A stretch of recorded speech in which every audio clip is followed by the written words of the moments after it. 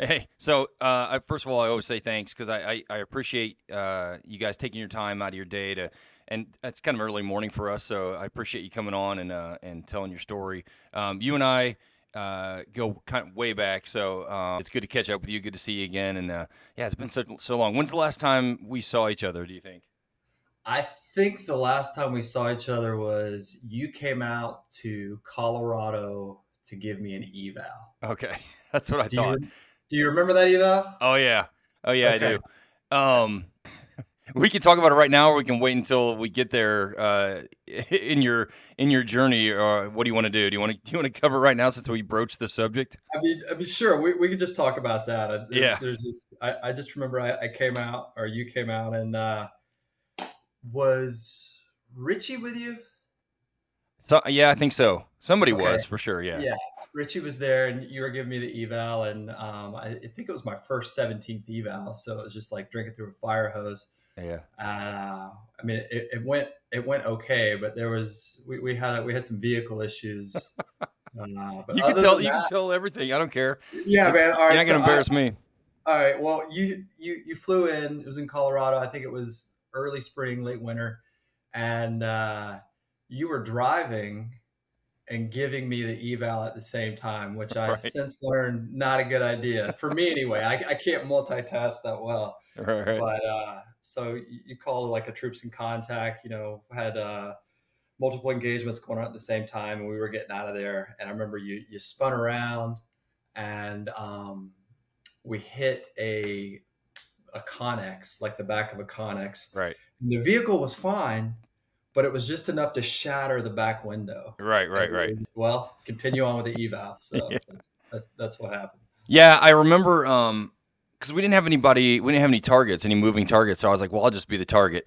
And Yeah. yeah, I shoved it in reverse and just gunned it. And I was gonna do like a some sort of cool J turn or something. And there was so much ice and snow that I just did no. I got no traction at all and just smashed right into that that I, Connex. I mean, I thought it was a cool J turn. I've been in the 17th for maybe 5 minutes, so I was impressed.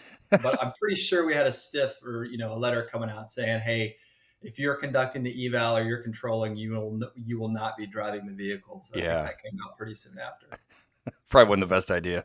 Yeah, But I it wasn't. remember you got out and you were looking at me like, what do we do now? And I'm like, just keep going. And then I was like, I'll deal with this. Uh, Yeah, yeah. that's So, hilarious. All right, yeah. So anyway, um, yeah, that was the last time we saw each other. That was funny. Um, yeah. So tell me, let's go back. Let's go back to the beginning. Tell me about like where you grew up, what prompted you to join the military. Kind of that, so people can get an idea of where you came from and where you ended up. sure, man. So I grew up outside of Augusta, Georgia. If people ask, I church it up and just say Augusta, but it was really Grovetown, and it was almost a 400-acre cattle farm that my grandparents owned, and my mom and my dad, my sister and I, we lived on that.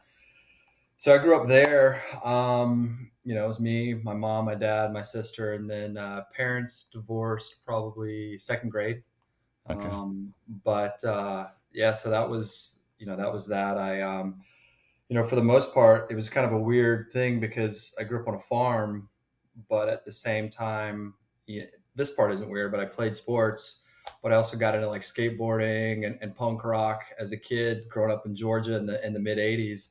It was Yeah. kind of an anomaly, growing up on a farm, listening to Merle Haggard and Johnny Cash, and at the same time listening to like the Clash or whatever other bands. So it was kind of a weird dichotomy there, but grew up on a farm, doing standard stuff, between skateboarding and sports, and then ended up going to high school in North Georgia, Raven County, um, not too far from Dahlonega, which I'm sure we've all spent some time up in the Dahlonega area before.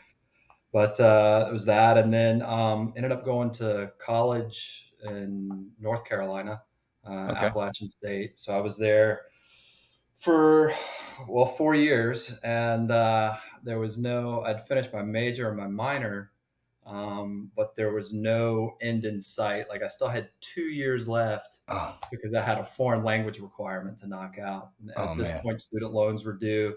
Um, What was your I, major? What were you majoring in? All right, you ready for this? So Sure. this is an enlisted JTAC right here, man. I majored in English literature and minored in philosophy.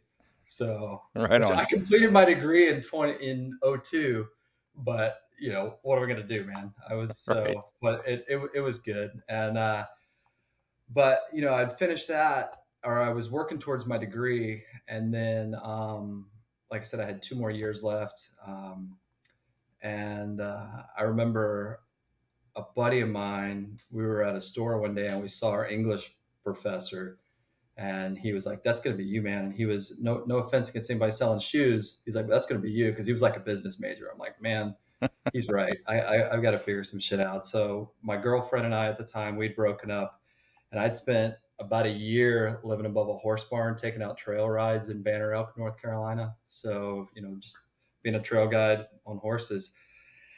And I was like, I got to figure something out. And so I started looking around at different branches of the service. And the plan was to go in the Air Force, do 4 years, and then come out of the air, finish my degree, and then go to grad school. Yeah.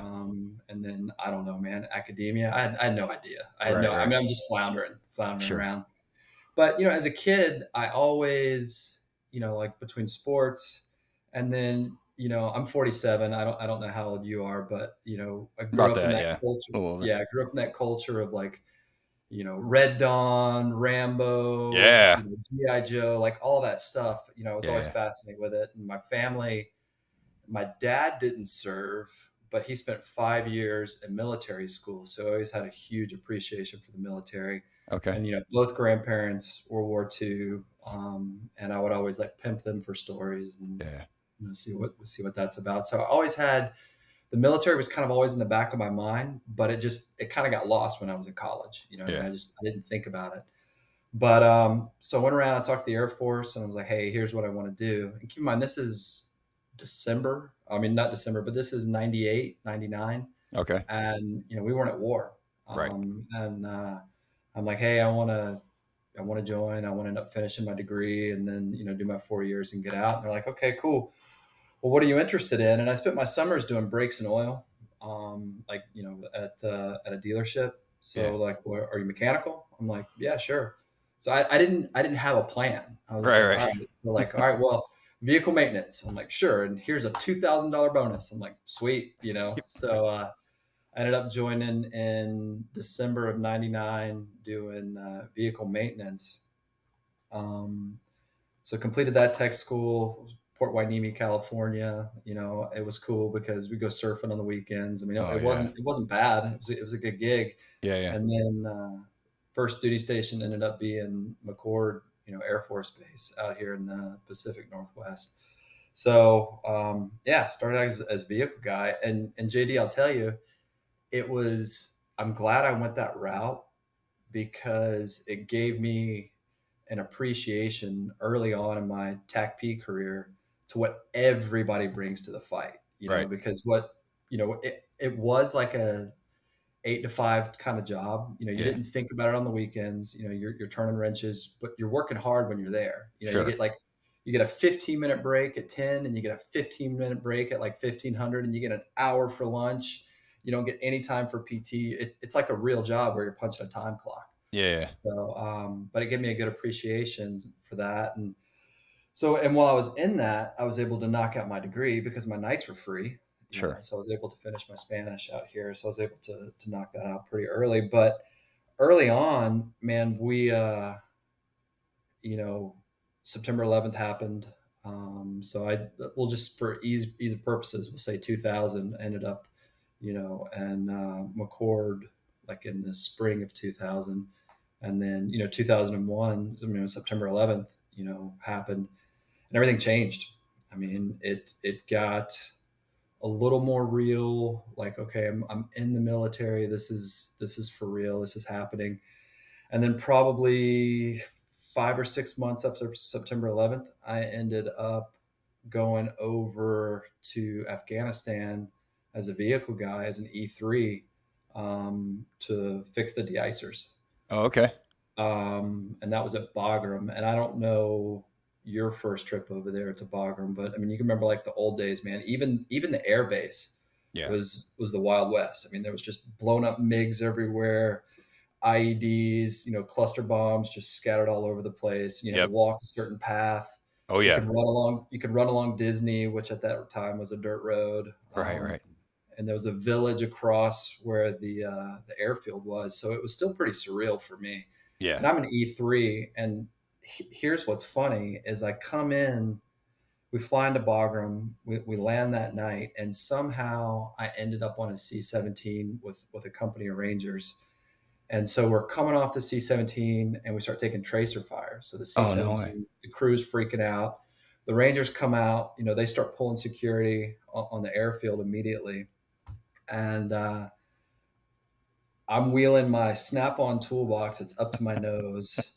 I got all these A bags, and Yeah. I've got an M16 with no bullets.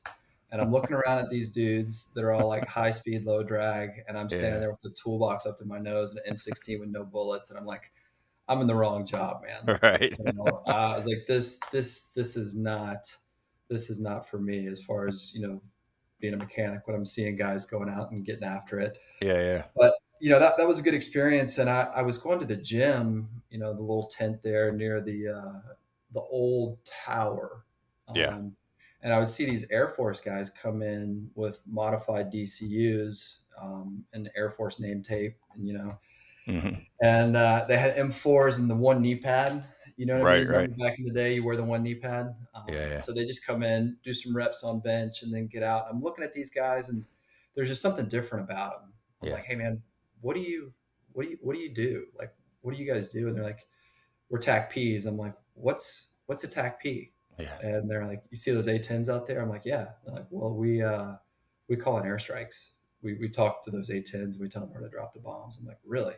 I was like, and you guys are in the Air Force? And I'm like, yeah. I'm like, all right, cool, cool. So I Hmm. remember, you get like a 10-minute phone call home a week or something like that. So Right. I called my wife at the time. I'm like, hey, I'm not going to commission and I'm not going to go to grad school. I'm going to be a TAC P.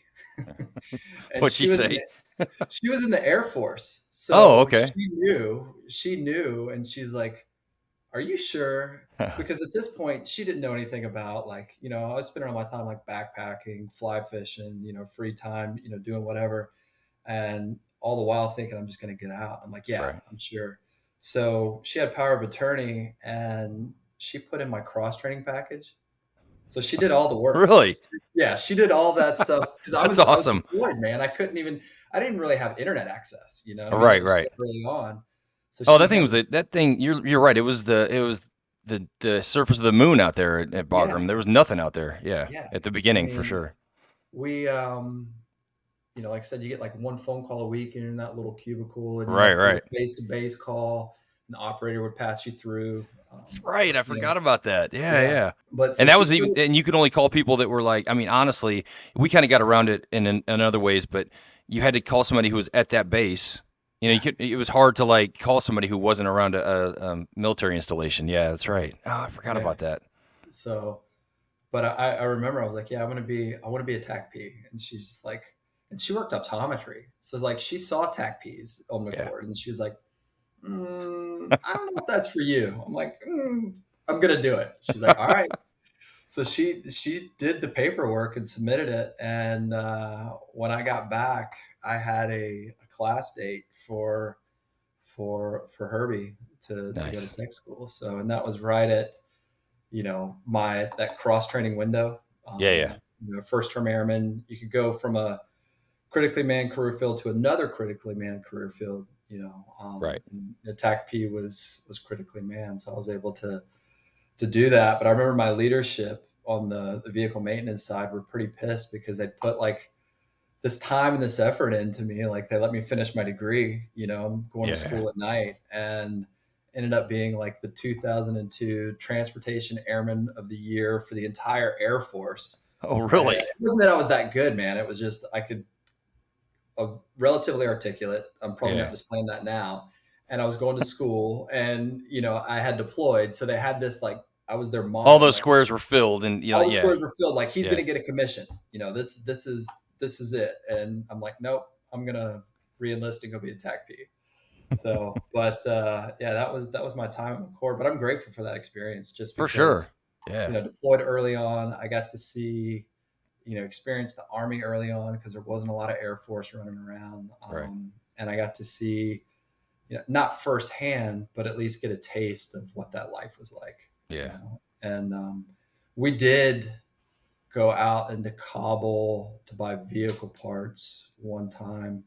And on that convoy, I'll never forget it, man. It was like my first time ever doing anything. And I didn't know what I was doing, man. Yeah. I shot my M16 twice, if you count basic training, All right. basic training and then qualified. And one of the vehicles ahead of us, they had like somebody run up and toss a grenade into the vehicle. No And way. so I was like, oh wow, this is the real deal. So I don't want to say I knew what I was getting into, but I knew I was signing up to go to war, Sure. at that point. As far as to be a TAC P. Yeah, I got back and then headed down to Herbie and did tech school. So this is 2004. And I end up pinning E5 in tech school because I got below the zone.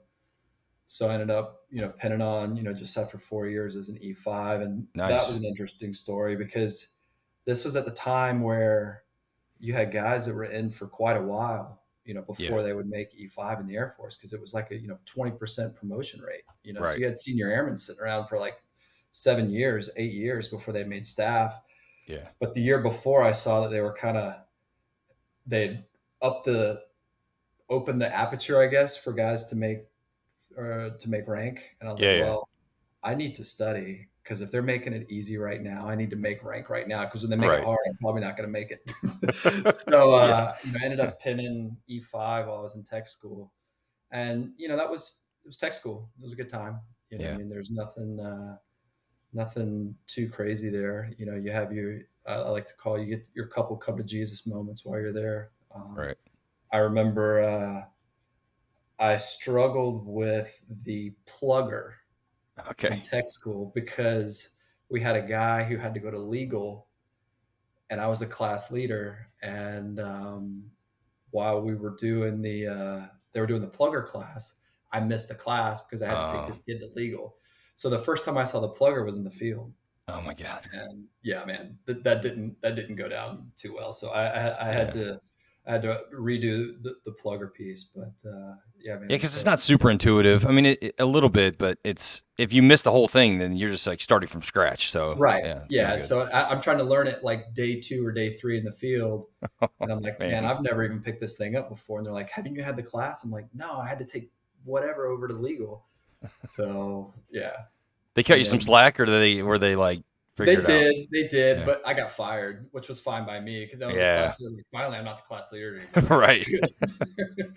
Finally, I've been the class leader up to this point to the field portion. Like, good. So Yeah, it seems like that'd be a good deal. Like you want to be in charge, but man, it's just like you're already trying to navigate your way through this course, but then now you're responsible for everybody and yourself. It's like right. it's just that added pressure. So And I'll be honest, it's the first time when you experience that sleep deprivation. You know what I yeah, mean? Like I'd never experienced 5 days same. of Yeah, not being able to get a lot of sleep, and I realized like this is something I got to work on.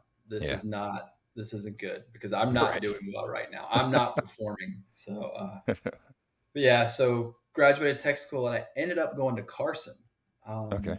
which that was in '04, and they had just come back. Third ACR had deployed, and I think it was 3 BCT. I think that's what it was. So they had just gotten back. So all these guys had deployed already Yeah. during OIF1, and JD. It was a phenomenal unit, man. So I get to Carson, but what's funny is my wife and I we drove into town like on a Friday, like at 10. So we All check right. into a hotel, and dude, I'm motivated. Like I don't have to show up until Monday, All but I'm right. ready. So I'm like, you know what? I'm sitting there, I'm looking around. We're in this hotel room, which we got Carson. She was able to do a kind of a drug deal for us to go to Colorado because she knew Oh, people and like assignments. So she was like, nice. let's go to Colorado. Um, so I show up to the unit and, motivated. I'm in my blues. It's a Friday afternoon, probably around like 1400. And I walk in to the unit and nobody's there except there's these two, we'll just call them chubby, muscular E7s, you Okay. know, and they're looking at me and they're like, okay, are you cross trained? I'm like, Roger Sergeant. I'm at parade rest. I'm in my blues. Back in I the day, you know that. reported First in of your all, blues. when you said your blues, I'm like, what's going on? What are you doing? Yeah, I mean, I didn't know any different. I mean, that's how I was told to report into your unit. You show That's up wearing your hilarious. blues. Yeah. Looking sharp. And I'm at parade rest. There's two master sergeants who are sitting down. They don't get up to shake my hand. They just kind of Right. leave, whatever. And dude, I'm not gonna lie. These dudes weren't at the tip of the spear. They've kind of been put out to pasture. And they're like, "You're a cross trainee." I'm like, "Roger Sergeant." And they're like, "Just so you know, cross trainees don't do well in this career field." And I'm They haven't been. thinking, They have not been to the 17th. Obviously, yeah, man. Yeah. and I'm thinking, what have I done? Like these guys don't even want me. You know what I mean? Right. Right. Like, so I remember I went back to a hotel room and I told my wife at the time, I was like, I think I fucked up. And Oh she's just man. like, what? So she's furious, but we worked it out. And Yeah, she so was already telling you in the beginning, like, "Are you sure this is for are you?" you I don't know. sure? And then I come Yeah. back and I'm like, I don't know if I made the right call, Oh man. because I'm judging, appearances too, man. For I'm sure. a runner in shape, Yeah. Yeah. always worked out, and you got these two guys that are just like not impressive. Right. Right. But then that Monday rolled around, man, and we had that first PT session, and it was just a phenomenal unit. I'm probably going to forget some names here, but I'm just going to throw some out. Sean Mignon, Yeah. um, Nishimoto, Oh Dave yeah. Bickle, Brett Barbie, Kyle McSherry, um, William Shepard, Great guys. Eddie Oh, Ramirez, okay. Alex Yeah. Royal, Adam Brumback. Okay, those are 9 dudes right now that went to the soft side from that unit. You Yeah. know what I Yeah. mean? And I know I'm forgetting. Uh, And all those guys are stellar for sure. I mean, yeah, I just mean, great just guys. just it was that kind of unit. And Yeah. I'll be honest, man, we had our leadership was just so good. I mean, you had Sean, who was over on the soft side, Hmm. with I think it was like Billy Bergram, a couple other guys that I didn't really know. I didn't really get to know those dudes. Nishimoto had come from the schoolhouse, and he Okay. was over there. So we had that influence of the dudes over at 10th Group were still coming over, and they were inviting motivated guys to come over and train. Nice. And then we also had Airburst, which was our backyard. Yeah. And we had an F-16 squadron out of Aurora, Colorado, which I think they're still going. And then there was another one out of maybe Albuquerque, New Mexico. There was some 16s somewhere out of New Mexico. So Okay. we would get both units coming in for training. And it Man. was literally like, hey, do you want to go out on air this week? I'm like, yeah, you know. Right. And it was every week. It felt like we had air. So Yeah. that was awesome. And we trained hard. I mean, there was some other leadership like JJ Little, Yep. Yep. that he was a prior Army guy, Right. and their mindset was definitely wired for like train hard. Yep. And then Airburst was phenomenal because it was one of those ranges where they're like, hey man, we're here for you. What do you want? What do you guys want to do? So they Yeah. built up villages, and it was great. Yeah. And That's great. That's a great range. I mean, it's a nice urban. It's kind of an urban type, from what I remember. More of an urban yeah, yeah, range. and Yeah, it was good. there were some of the earlier. It was one of the earlier places where they did that. And there's something about being in Colorado too, where there's just like a fitness mindset, Right. because everybody's doing something on the weekends. You're either in the mountains, backpacking, hiking, snowboarding, skiing, backcountry skiing, climbing, mountaineering. Right. Right. It's just the outdoor mindset, and the entire unit had that. I mean, you know, we would do for squadron PT, we would go do a 14er, not just Pikes Peak, which is right there in our backyard, but we would Yeah. go, the Sangre de Cristos. San Juans were a pretty far stretch, but the Front Range and the Sangre de Cristos, we would, squadron events, we would go Yeah. do a 14er. So it was just That's a cool. great place to grow up and to get, to get some your training and early experience and mentorship, Yep. from from these guys that had, deployed and done it. I remember, Brett and Kyle McSherry were some of the early guys that had deployed to Afghanistan with the Brits, and they Oh, had okay. that, British Royal Marine, combat patch. I'm like, man, what is that? You're That's gonna put cool. that pick in their brain. Um, but yeah, so that was great. I learned early on though, like TACP, being at E5, and when I came through, like on the vehicle pipeline, it followed what is it, your 797s, Eh, like where you're yeah, going like through your training records. yeah, your training records. Like Yeah. for that on the vehicle side, they pair you with a mechanic to get this qualification. I learned it took me, probably 3 to 6 months. Was like, if you're going to learn in this job as a TACP though, and our training pipeline was a little different. The OJT piece, Hmm. at least in Colorado, you got to go want it. You've got to go get it. You've got to Yeah. seek it out. And then those guys knew that, they just want to share their knowledge, and they want you to train. So I Yeah. was pretty motivated from day one. Like when I saw Sean and those guys, I knew, I was like, that's what I want to do. I Yeah. want to be a soft tac P. Like and that's what I'm going to do. Right. So, but yeah, so it was there. And then, that led into my first deployment as a TAC P, and that was with Third ACR. Okay. And we initially went into Baghdad, and I don't know what they were going to do with an armor unit in Baghdad, but that's we were there, and I Yeah. think I think we were there maybe 2 weeks, and then they had us push north to Talafar or Talafar, depending on who you Yeah. ask. Right. Um, so we were there in Baghdad. We made that push up north, and established ourselves and Talafar there, and that was, dude. I'll tell you, that was a great deployment. I was pretty bummed because I was I was a Romat at the time. Right. I hadn't even been in a year, and maybe just close to being a year. Okay. And we deployed. So, but I was with a guy named William Tromble, who was a prior radio guy for like 10 years. And he'd Okay. spent time with TACPs and CCTs. He'd always done, he's a comm dude, but he'd always done like, kind of the combat comm area, Yeah. working in that area. So just a wealth of knowledge, man. I mean, like, learned so much from him, and he was smooth on the radio. He'd just been around it. So once again, you're just soaking everything in.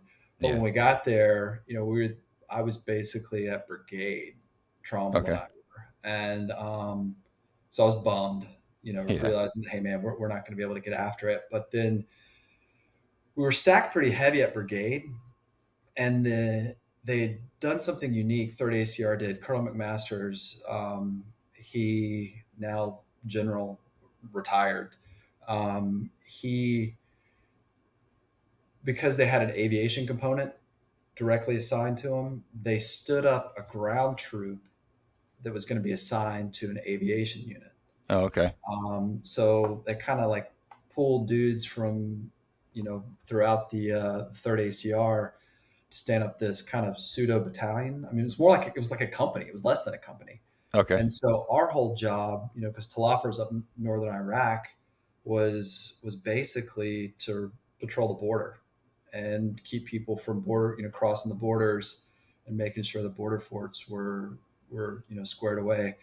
So sometimes, man, I mean, my nights, we would go out for 2 weeks at a time, and just hang out on the border, and come back, spend 3 or 4 days, refit, or maybe a little more, just depending, and then just Yeah. go back out there on the border, out of no man's land. So you're running amok with a young captain, who's in Right. charge, and just having a blast, man. And it was, I spent a lot of time sitting in the vehicle with a pallet at night, talking to J stars, just looking for movers. Because if Yeah.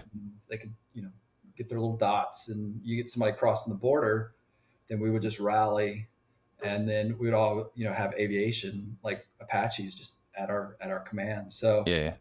we'd get people crossing the border, and then we would, call up the call back to brigade there to the talk, and then they would launch Apaches, and then we would go interdict them. Either you know depending on what it was, it was as Right. simple as we'd pull the vehicle over, or depending on the size of the convoy and whatever intel was supporting it, we would end up hitting it with Apaches. And so, because it was rotary wing, Tromble would let me take some of those controls Nice. for the rotary wing piece. So that was awesome, man, and it was a good time. And even back when we were back, if we had movers or we were getting word that people were crossing the Syrian border into Iraq, we had Blackhawks. So then we would do like vehicle interdictions, and we trained on vehicle interdictions. Nice. And I don't know where they were getting They're I mean, TTPs. TTPs from. Like when I got to the 17th, and you learn those TTPs. It was close. It wasn't dead It, on, but it was right.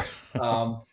They're doing So their best. Yeah. I mean, yeah, it's exactly. yeah, But it was just an awesome experience, man. I yeah, mean, I had a great deployment, and what I learned there from Tromble was, I mean, if you want to be employed by the Army, then you need to be with the Army. right. There's no like hanging out in your chew. If we're not, even if we're back in the rear, we're going to be in the talk. Yep. We're going to be in the talk, pulling that talk time and that face time. So um, that's just a great experience there of getting that and learning early on of how to integrate and being with somebody who has the right mindset, who's leaning Yeah. forward.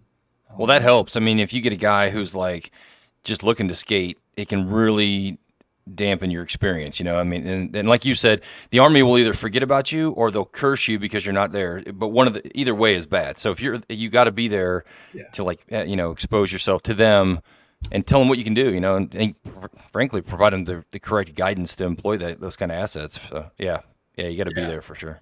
yeah. So, and that was a great lesson, and I definitely took that into my next rotation. Yeah. Yeah, so did that deployment, came back to Carson, and probably that was OIF 2. Yeah, OIF 2 going into OIF 3, and then ended up being Okay. like a 7 month deployment. And that was back in the day where you had your 6 months, and then you get extended 30 days, and you're Yeah. just like, oh my god, we're getting extended 30 days, while the Right. Army's doing a year. You know what Yeah, I I mean? know. Yeah. Or at And least a year. Yeah. yeah, and yeah, this is before stop loss, and so that whole story comes later, man, where it's just like my empathy is just huge for these Oh guys. yeah. You know what I Yeah, I mean? got a guy at work. He did like I want to say 16 or 17 months. Just straight Iraq time. I was like, I can't even imagine what he Yeah, went through. Yeah, it's yeah. crazy. So, but come back to Carson, and then end up redeploying, and now you're not really deploying because things are ramping up. You got Afghanistan, and you've got Iraq, and so this will be going into my third deployment. My second deployment as a TAC P, Yeah. and I was still with Third ACR, but they had stood up these. They had the guys that were airborne qualified, and I was one of them. And they had this, like, they called it like the quick strike troop or whatever. And so Yeah. basically, you just get farmed out to whoever needs a JTAC team. So I was with Alex Royal, who Okay. 175 guy, phenomenal dude. Yeah. He was my airman. He was an A1C at the time, Wow. and so we deployed. I'm an E5. I'm a JTAC, and so we end up deploying with 101st. And once again, man, I end up we're at brigade. And these guys are like, they were getting what they're calling an augmentee because we weren't in the, what is it, is it the 19th that's out of Campbell? Right. Yep. Yeah, so it's the 19th. We weren't in the 19th ASOS. We were an unknown entity, and we get there, and they're like, "Yeah, comms have been crappy in the jock. We haven't been able to, comms have been bad. We don't know what's going on. We think it's jammers." I'm like, "All right." So I look at Royal. I'm like, "Hey, man, check it out. We're gonna fix this." And so we basically, I had him climb the little tower, and we took the UHF antenna, because this is what my JTAC did Right. back in the day. We took the UHF antenna off of the Humvee and ran it up the mast that was behind the brigade talk there, and ran the wire and plugged it into Yeah. our 117, and lo and behold, man, we've got comms. You know Nice. what I mean? And they're like, "Oh wow, you guys fixed it. We've been here like 30 days with bad comms." And so they, I You're a guess, hero. yeah, and so like just that little bit of effort, Yeah. they ended up taking us. They had some issues with the dudes out at Battalion that were working out of like Fob Justice there in Baghdad. Hmm. So they're like, "Hey man, we're having some issues with these two dudes. I think we're gonna pull them back to brigade, and we're gonna push you and Royal down there." I'm like, Nice. "Sweet." So Yeah. Royal and I are pretty pumped. So we end up going to Justice, and dude, once again, man, it was a great experience. I'll be honest, with the third ACR, we experienced ticks, but it's armor, and we were traveling around in Humvees. So Yeah. we were getting shot at. We were pushing through the city. You know what I mean? Right. We were just pushing through. And there were some real battles in Talifar, but I was hanging out on the Syrian border, like when they did the clearance of Talifar or Talafar. It was textbook perfect. Yeah. But we were catching guys either fleeing into Syria are coming from Syria, smuggling Okay. weapons in from Syria. So I wasn't part of that, piece where, if I'd been shot at, it was in a vehicle, you're buttoned up. It's Yeah. just a different experience. But so Royal and I go forward, and it was first to the 502nd, and these guys were, this is where like we were living, you know, with the company, um, open bay, bunk bed, dudes Yeah. hacking and coughing at night, like just staying up to like 3 in the morning, like and we're doing talk shifts, we're hanging Right. out, Right. and we're like, this isn't gonna work. So we ended up getting moved, but these guys had already done a year deployed. They got Yeah. extended on that deployment, so they ended up doing Jeez. like 15 months. See, They that's what I'm came talking home, about. That's yeah, crazy. they came home for 9 months. They didn't even get a full year home. They redeployed, and then while they're deployed, early on, they find out that they're going to be extended. They're going to go 15 months. And this is, Jeez. this is during the surge. This is probably, so my son was born in 2006. This is probably like '07, because remember, he was like a year and a half, 2 years old. Yeah. And so like they're done, man. I mean, their morale is just in the tank. And so you got guys And stopped that's why wrong. you shouldn't do that to these guys. I mean, I always, I don't know. I'll tell anybody who will listen that the Army leadership, they're great most of the time, but those particular decisions they make where they extend guys like that is, I can't see the, I don't see, I understand it saves money and it's probably a lot easier for them, but man, you got guys that are like burnt out, like you were saying. I mean, it doesn't make any sense to me. Yeah. As a mission focus, it doesn't make sense. Everything else, it makes sense. Yeah, logistically, monetarily, that kind of thing. But yeah. Anyway, Yeah, I sorry. mean, but It's the a pet human peeve of element mine. piece, man, it's at some point these dudes break, and the Right. apathy that it said. And when I say apathy, it's not like they weren't getting after it. It's just Yeah. their mindset. There's Sure. something that happens to them where they just don't care. When I say they Right. don't care, like it, you know, they get shot at, then it's game on. You know what I mean? Yeah. Yeah. And it was a weird time in Iraq too, because it was during the surge. But there were moments of nothing, like nothing was happening. And Yeah. then it'd ramp up, and then it'd get super intense, and then you'd have nothing. So Yeah. like the ROE was it would get super restrictive, and then it would open up. It gets super restrictive, and then it would open up. And you can't, it's hard to do that to folks, man, when they're Oh just coming yeah. out every single day. And I'll tell you, like, I'm not trying to toot my own horn or sound cool, because I look back on it and it was ridiculous. This is also during the time of, you were in the 17th then. So, but there were these things called like outside the wire worksheets, where you had to Yeah. fill out this worksheet to justify your mission. Well, I'm seeing these guys, Roland and I are seeing these guys, and, with the big army, man, if a route was green, you know how that route was green?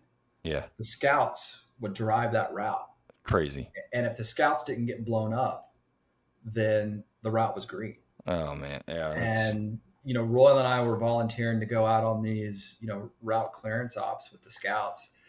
And looking back, I'm like, man, that's the most dangerous thing I ever did, because Oh, this is at the time where EFPs, came on or were coming in country, and the only saving grace with the EFP was that, well, if we get hit with an EFP, we know there's not a lot of suffering. You're going to be done. right. You know what I Yeah, you'll mean? be It's going to be obliterated. it. So I remember like there being a mindset shift in my head too, like that kind of stuck with me throughout the rest of my career.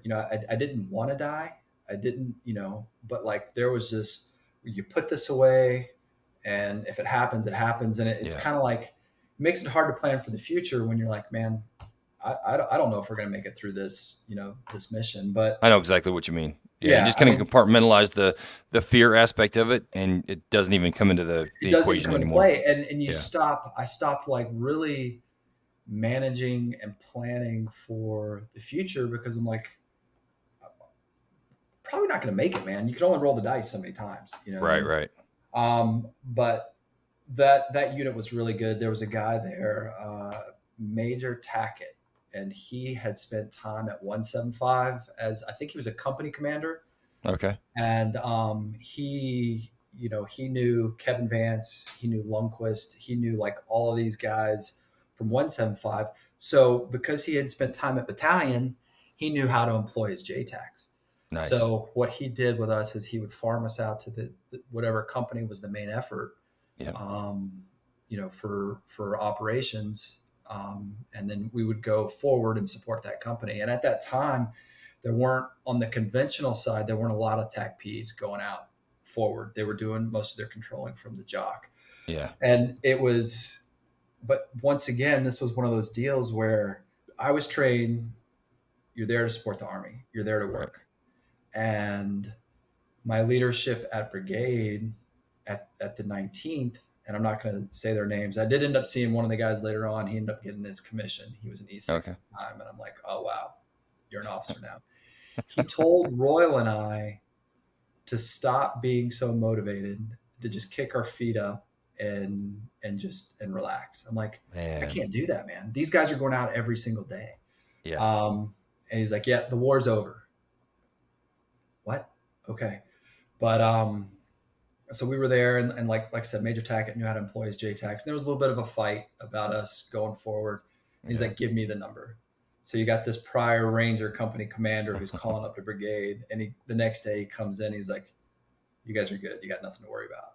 I'm like, Nice. all right, sweet. So, from there on, it was just like a blank sheet of paper. We were being employed, what I view is properly. I mean, we're just there with the Army, getting after it. And, that was a good trip. In the sense that a lot of controlling, got to do the job, felt validated. I'm a Yeah. new JTAC. I got to, say cleared hot. I remember I was controlling Apaches instead of giving them like a 5 line. I was like, I'm giving them a 9 line, and so Royals, were there, but so that was like, as a JTAC, that was my first, cleared hot. Now I know everybody a case of beer, but you Yeah. know, it was so weird. Like I said, it would get strict and then it would loosen up. It would get strict and loosen up. And Royal, we were in a tick one time, and he looks at me and he was like, "Can I shoot back?" And It's and I'm not crazy. insulting No, I Royal. Like know. this, Not at it's all. not his No, fault. for sure. Not at It's a all. Right. legit question. I'm like, Yeah.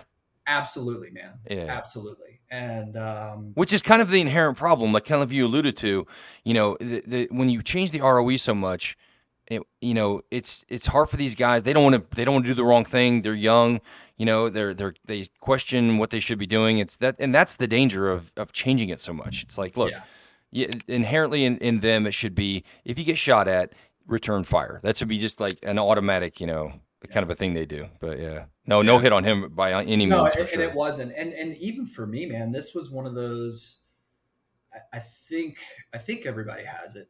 It was one of those surreal moments. Like I was talking about that other deployment, where you're pushing, it's pushing through, vehicles getting shot at, but you're in a vehicle, man. You're buttoned up in a Right. vehicle, and now we're on, like, we're on foot patrols and you're getting shot at. And I remember thinking to myself, and it's kind of embarrassing, but I'm like, oh, that's what it's like to get shot at, and Yeah. it's just kind of like a surreal thing. And you go and you take cover and you lean against the wall. You're like, oh, don't lean against the wall. Bullets follow walls, come off the wall. You know what I mean? So Yeah, yeah. those little things that you're trained with, start kicking in. But I do remember like that first firefight, and like, oh, that's what it's like to be shot at. Makes it a little more real, yeah. It does. But and that was, like I said, that was for myself, and for, I think, for Royal. It was a I don't it wasn't really an introduction, but it was working with, it's the 101st, man. There's a legacy there. It's first to Yeah. 502nd. There's a legacy there. Right. And they had, some good leadership, and they had some great dudes that were there. And but that thirst and that taste, I ended up coming back off of that deployment, and I put in my application while I was there, um, for to go to selection. And for the it wasn't the 17th, then it was to go over to the soft side. Yeah, So because which those is like guys weren't OLs yet of the right. 17th. Well, we were Yeah. OLs, but we hadn't fallen under the 17th yet. Oh, that's right. I would Yeah, have yeah. still been under. I was trying to go over to OLD or anywhere for that Right, matter. right. And it didn't matter, if where. And honestly, JT, I didn't know the difference between like SF and Ranger. You know Yeah, what I yeah. mean? Like I didn't. I honestly, A I lot of saw guys don't. Rangers. Yeah, Yeah, I saw Rangers on that first trip to Afghanistan, and that was yeah. it. And then, but I was working, with Mignon and Oh, for sure. Barbie and Yep. Nishimoto and Bickle and Ostrowskis, and those guys up at All OLD. heavy hitters. I mean, all Yeah, just yeah, stellar guys. Yeah. and they were taking the time to train us and pass that knowledge on. But I put in my packet, and Major Tackett wrote me a you know great review, and so I came back from that deployment, and went through like our selection that they had put on. So it was like a 12-mile ruck march, PT test, go to the range, control, that whole bit. And Nice. so got picked up to go over to OLD. So at Nice. support and 10th group there. So at this point, I've now come over to the soft side and still don't know anything about it. You know what I Right. mean? You know, it's like this. Yeah, you're right. Um, and it's awesome because Royal ended up going to 17th selection like a year Oh, or two later when nice. he became a JTAC, and he got picked up. And based off of that deployment, he got like one of the 12 outstanding airmen of the year. So I Nice. felt good as a leader that, hey man, my ROMAT is getting recognized for his efforts. So that was that was pretty gratifying to see him succeed, Oh, and for then sure. for me to get picked up to go over the 17th or to the soft side. And Yeah, yeah. so yeah, so now I'm still at Carson. Ended up spending 7 years there, and then that first trip, we were still under the 13th, but soon after, probably like 6 months later, we ended up becoming, not even 6 months. We ended up falling under the 17th ASOS, Okay. which is, obviously now it's the 17th STS. So that was, it wasn't, I didn't feel like I had made it, but like this was my goal as a TAC Yeah, P. It wasn't to make rank, it wasn't to do this, to do whatever. It was, I want to get over on the soft side and yeah. experience that time. And I had seen ODAs before. I mean, like I was that guy that I remember on that first trip with third ACR, I saw a minigun for the first time mounted on a Humvee, and Right. I'm coming out of the chow hall, and I'm like, holy shit, what is that? And so I go That's over so to the cool. guys, I'm like, hey man, is is that a minigun? They're like, yeah, dude. They're like, yeah, dude. I'm Right. like, Yeah. is it awesome? They're like, it's pretty awesome. I'm like, wow. You know what I mean? So I was that guy that would just go up and, kind of talk to anybody, you know what I mean? Yeah, yeah. So yeah, we get over there, and then, probably, you know, 3 months later, we fall under the 17th day sauce. And that was, just, it was, it was eye opening, because now I'm seeing that, starting to see what Ranger's doing too, a little bit. Yeah, I'm yeah. hearing snippets. It's still, man, like even back then on, the SF side and the Ranger side, even if you're a TAC P, there, it's not intentional, but there's still that little bit of like Ranger SF, rivalry. And I Yeah, a didn't even little know bit. that Yeah. rivalry existed, man. I'm like a Yeah. golden retriever wagging my tail. I'm just happy to be here, guys. Like Right. Right. Yeah. put me in the game. What Exactly. game? I'll play whatever game you want to play, man. I'm just Right. happy Right. to be here. Um, but yeah, so then it's with 10th group, and then go down to Benning, and that was the jump week, and that was probably I didn't meet you on that trip, but I remember. Do you remember that? It was a jump. We had like 2 or 3 days of jumping that we were sharing lift with UH1s with the Marines. Yeah. Yeah. And the Marines, they had all those guys that ended up in the trees Right. in that Yeah. pass, and they had their Cypress fired early because they didn't reset their Cypress. And I don't know any of this, man. I'm static line. I probably had like 9 jumps at this Yeah. point. Yeah. You know what I mean? So, but it was myself and Macias. We were brand new hires, and we were Were we there. at Arkman? Was that in Yeah, Arkman? yeah. Okay. Yeah. It was at Arkman, Because and that's that a was tight. It's good. It's big enough, but if you don't pay attention or you don't do the right thing, you can get in some serious trouble yeah. quick. And we Yeah. were good, like, but we were sharing the UH1s with the Marines, but we Yeah. weren't jumping with the Marines. It was Right. like Right. we were alternating sticks. Yeah. And, they had guys that ended up in the trees. And we did have one of the ALOs. I'm not going to call him out here, but it's a famous picture, man. When I went to jump master school, like they talk about that vigorous, you know, Oh, I know exactly what you're going to talk about. yeah, Yeah. yeah. When he's hung up on Yeah. the Yeah. on the skid of the UH1.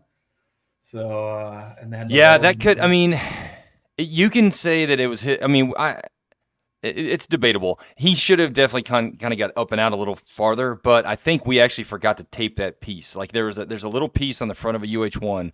It's like a little, I don't know if it's a comport or whatever it is, but yeah, he hooked the saddle of his harness on that little piece, and Yeah, we should have probably taped it up a little better, I think. But yeah, that was hilarious. yeah, dude. That was a real kind of an emergency because I don't think because he was low enough because we had to bring him down because we couldn't kick him off. I mean, I guess they could have went to altitude, but we just couldn't reach him. He was too far forward, and yeah, we had to bring him down. And if he would have fell off like any time in that descent, it could have been really bad because the static line wouldn't have deployed a shoot in time to get him any lift. So yeah, it was Yeah, kind of dude. hairy. I just remember seeing him like he got lowered. Like he came, they brought him down with That's the what I mean. gear. Like Yeah, had he like if he would have fell off during that descent of the aircraft, it could have been yeah, bad. Yeah. yeah. So, but Do you have that picture? We were all looking for that picture. I can't find it I anywhere. don't. I can find it. I mean, I can get. I don't I'd have love the to see it. picture, but JD, it's in. It was in my static line jump master course, Oh, and it was really? even in my free. It's like the first slide when you show up. Oh, Coming that's awesome. to the combat control school jump master course. It's right there. So That's I'm not going great. to call the dude out. But yeah, it was. He's famous for that. Yeah, He's every jump master course at CCS. They show that picture. it's hilarious. But yeah, I was there, and I remember Macias and I were just like, what's going on?" Like, because then we see the Marines in the trees, and we'd been in the Yeah, 17th like a week at that point. right. You saw like everything that could go wrong with a jump. You saw it like that first week. Yeah, but I also saw you like tandem somebody in. You know what I mean? No, I And wasn't. I wasn't tandem qualified. was it you? It Okay, wasn't but me. Yeah, all right. I think it was your team that was out there that they could have came. been. Yeah, They brought somebody in, yeah, yeah. and once again, I'm seeing guys that are running around with beards. I'm like, who are those guys? Like, don't Right. worry about that. Don't worry about that.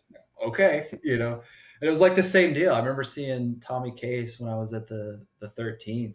Still sporting third ACR, and he comes out, and he's got his beard like a little mullet. Right. And I'm like, who are these guys? They're like, don't worry about who those guys are. I'm like, okay, You But should be worrying. You should be like getting information, and that's well, that was kind of the problem, I think, on the Ranger side, and we've always done it. We've always done it. yeah, We've always been so close knit, not close yeah. knit, but just tight lipped because Ranger is so Oh tight knit. yeah. Yeah, you don't want to get anything away and then have Ranger be like, "Hey, what the hell? What are you talking about?" And it's like, Right. "Yeah, sorry about that." Yeah, Yeah. yeah, yeah, for sure. But yeah, so that was that first trip, and that's when I started realizing too, like you had the SF side and you had the Ranger side, and they mixed because they might have been at Bragg together a little bit, Yeah. but and like I said, man, I was like a golden retriever, wagging my tail, like, Right. whatever, dude. Oh, hey, Yeah, yeah. I'm Cam Rollosson. I'm Rollo. Nice to meet you. And like, you know, but yeah, dude. So that was while I was at over at 10th Group, deployed out of there, but I never deployed with 10th Group support while we were there. Oh, Ended up right. going to Ranger School while I was there as well. So I look back on Oh, that okay. time frame, man, and it was just like deploy, Ranger School, which I did so well at phase one, they kept me. So for to redo Darby, yeah. So I recycled Darby, so I was in range, and I did pre Ranger, so Man. that was a deployment, Yeah, and then I yeah. come back for a few months and deploy, but so deployed with fifth group to Basra, Iraq, Okay. and Yeah, that tell me about that. I see. I'm always fascinated. I don't hear enough about the SF side. I've done all Ranger stuff, and I yeah. love hearing about the SF deployments because it's we shared some safe houses with some SF guys sometimes, but usually I didn't get a whole lot of information. So yeah, please tell me how that went. Yeah, dude, it was one of those deals where I'd been in the 17th maybe 7 8 months, did a couple PMTs, did some train ups, but the thing I that I struggled with, I didn't struggle with it because as a JTech, you kind of got to be that chameleon. You got to be able to fit in with whoever you're with. Right. Um, but I got to you know trained with 10th group, but never deployed with 10th group. Yeah. So once again, it's kind of like the bucket system. We're filling bodies, man. We're putting people here. Oh, Right. he's soft. He's going to go here. So ended up going to Basra, Iraq. And dude, I hit the ground running. I remember I flew in. They got me a quick flight from Biop down to Basra, and I show up. It's dark, and they're like, "Hey, dude, we got a mission." I'm like, Oh my God. okay, all right. Like, dude, I didn't have fills. Like, I'm like, Jeez. I'm off the bird. You know what I mean? My weapon Yeah, was yeah. zero eyes before I left, but I haven't confirmed my zero. You know what I mean? I confirmed it before I left. Yeah, You know yeah. what I mean? But it should be good. It should be good. You know what I mean? Hopefully, yeah. But you know, I'm I hit the ground run like, hey man, we got a mission. We got something kicking off here in the next 2 hours. I'm like, all right, dude, give me fills. So I sat with the Echo, fill my radios. I run in, jock it up, doing up GRGs, put in my request, and I ended up getting you know you know 3 or 4 different assets, which was pretty good, Yeah, yeah. for that. We weren't a tick, and it was what was awesome about this is that like first night, it's kind of trial by fire, man. You either going to figure it out or you're not. It's like, oh, Right, I'm not right. ready. It was like, well, get me fills and you will have a JTAC. You know what I mean? So fill my radios, do up a quick GRG of the target area, put in my 1972. What was even 1972? I forget what we were using, but our equivalent. Then Yeah, I yeah. would fill it, and so we drive out, and we were with ISOF, the Iraqi Special Operations Forces. So we had the Iraqi commandos with fifth group. Okay. Um, and so we're going out this night, man, and they get turned around. There's some barricades, and they can't get through the barricades. And I'm like, I got this. So I have the aircraft. I'm like, hey, man, you've got our position. You know where you're going. I was like, give us a talk on. So like, all right. And this, it wasn't like IR tight, you know what I mean? So I basically had him Yeah. put down a sparkle, and we just followed the sparkle to the target building. Nice.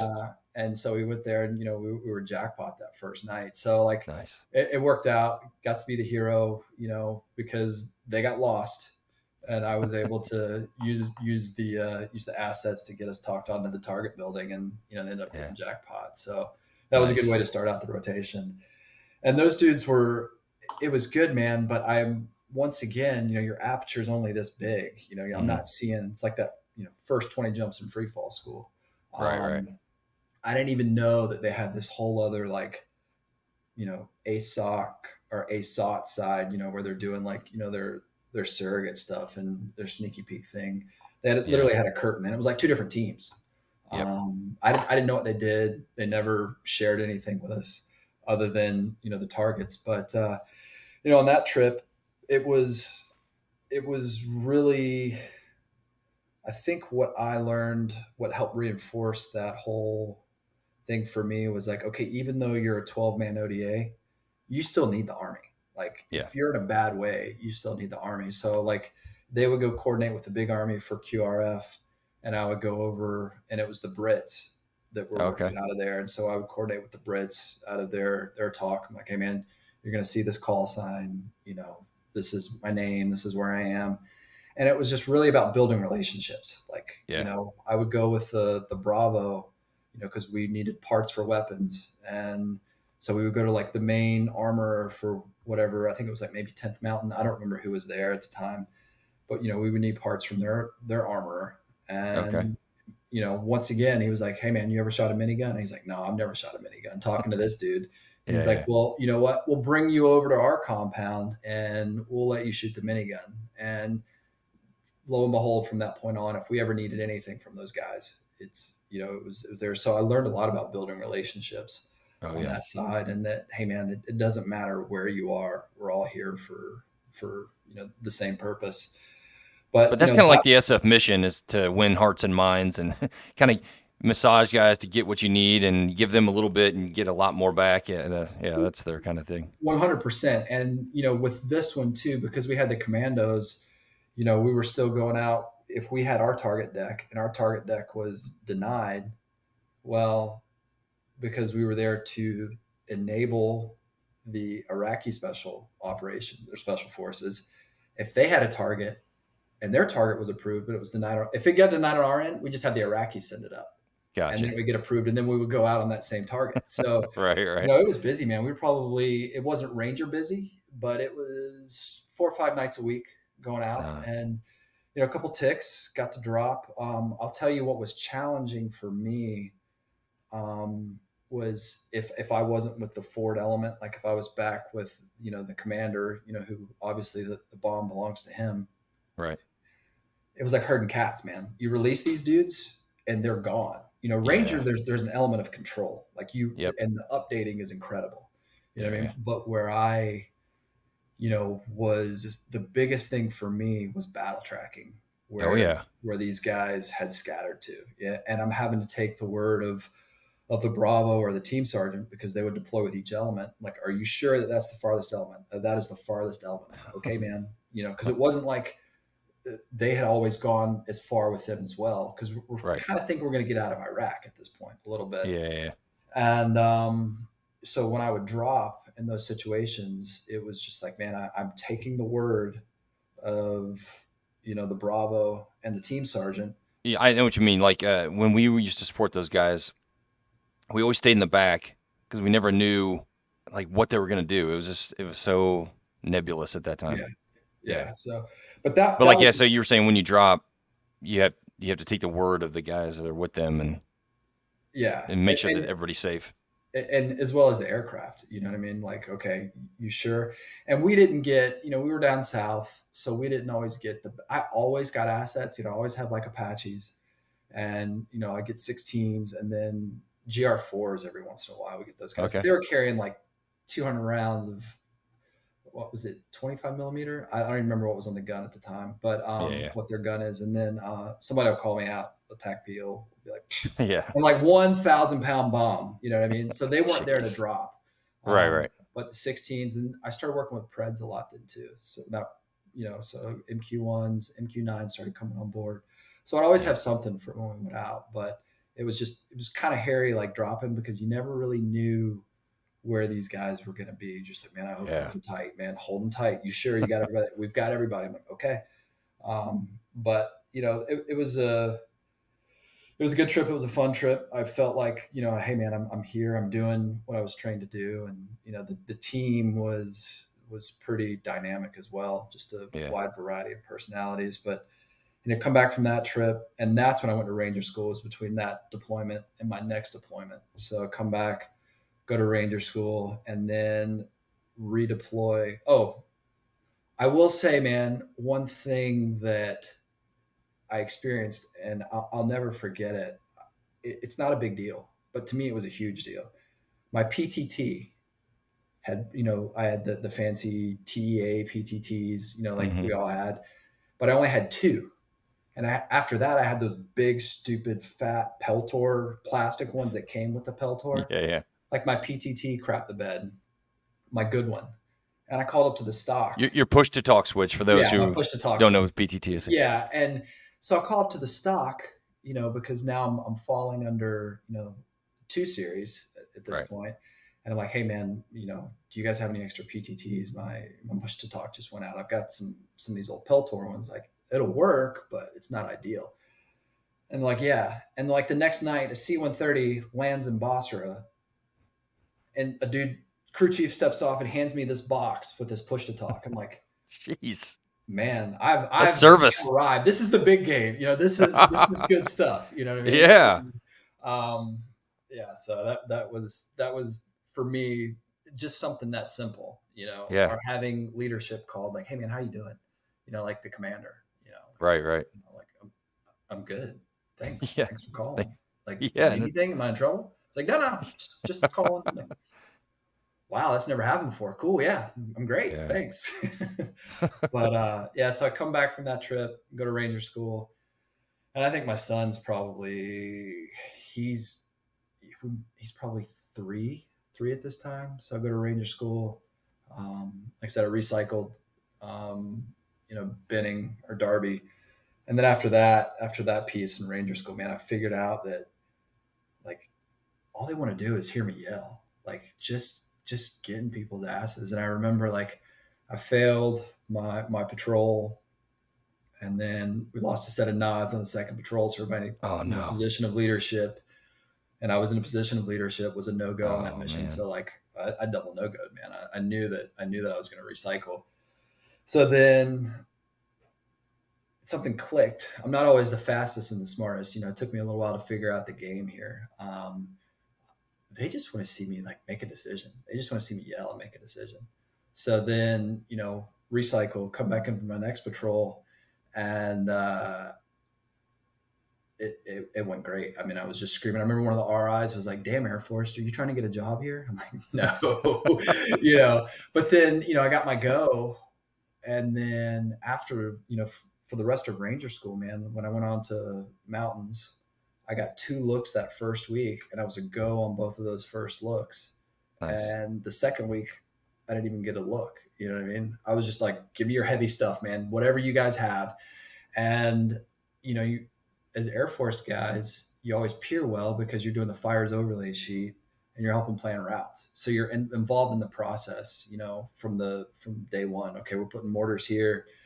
So, you know, after I figured out what they wanted in Ranger School, like, okay, man, because it's not really intuitive, like me yelling and screaming and literally like, hey, dude, I'm sorry I kicked you in the head. I really didn't mean that. You know, literally kicked Right. a dude in the head, you know. Yeah. But what I took away, and it sounds ridiculous, man, because guys are like, you don't need Ranger School. Um, I didn't, you know, it was never the forward element all the time. You know what I mean? So I did learn some tactics. I did learn a little bit how the Army maneuvers. You know, I came from armor and then went over to SF, and it's just like, okay, we're releasing the hounds. So I Right, right. learned, you know, more about, you know, that ground piece. And then I also learned that there's different motivations for different people. You know, like Oh, for some sure. dudes, it's literally kick a guy in the head, and he responds well to that. And then there's the, hey man, I know you're tired, I know you're sucking, we got to get through this. You know, it's just having that conversation. You know, Yeah. it's somewhere in between. So, Yeah, yeah. but yeah, completed Ranger School and then ended up deploying still with 10th Group. Now we're the 17th ASOS, Okay. and end up deploying with 3rd Group Okay. to Afghanistan at this point. And it was the VSO VSP mission set. Okay. I don't know if you've had anybody on your podcast that's talked about that, I but don't think so yet. No.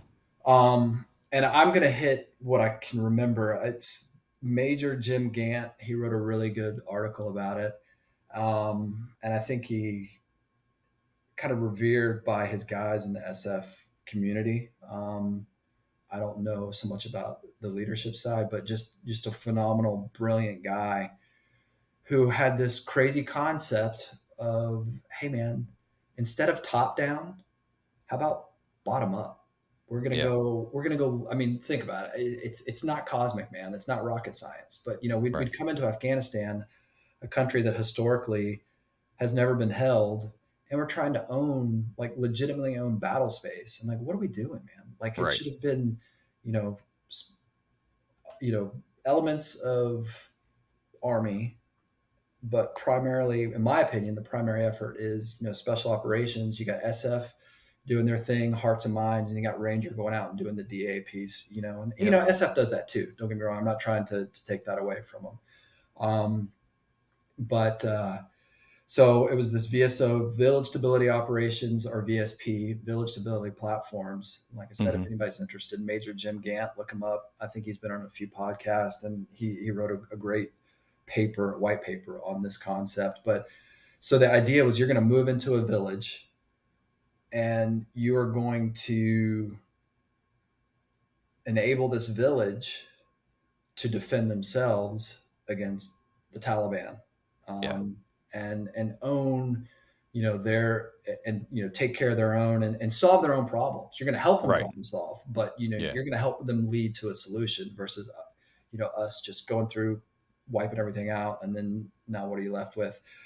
So this deployment ended up being about 7 months, and JD, I think we were in maybe 3 ticks, Oh but yeah. I didn't drop that entire deployment. And it's the deployment that I remember the best, and I look back on pretty fondly, because, man, I was living in an Afghan village. You know what I mean? It was like a true SF mission, and I Yeah. or doctrinally, like what you think about, like Vietnam era For SF sure. stuff. Yeah.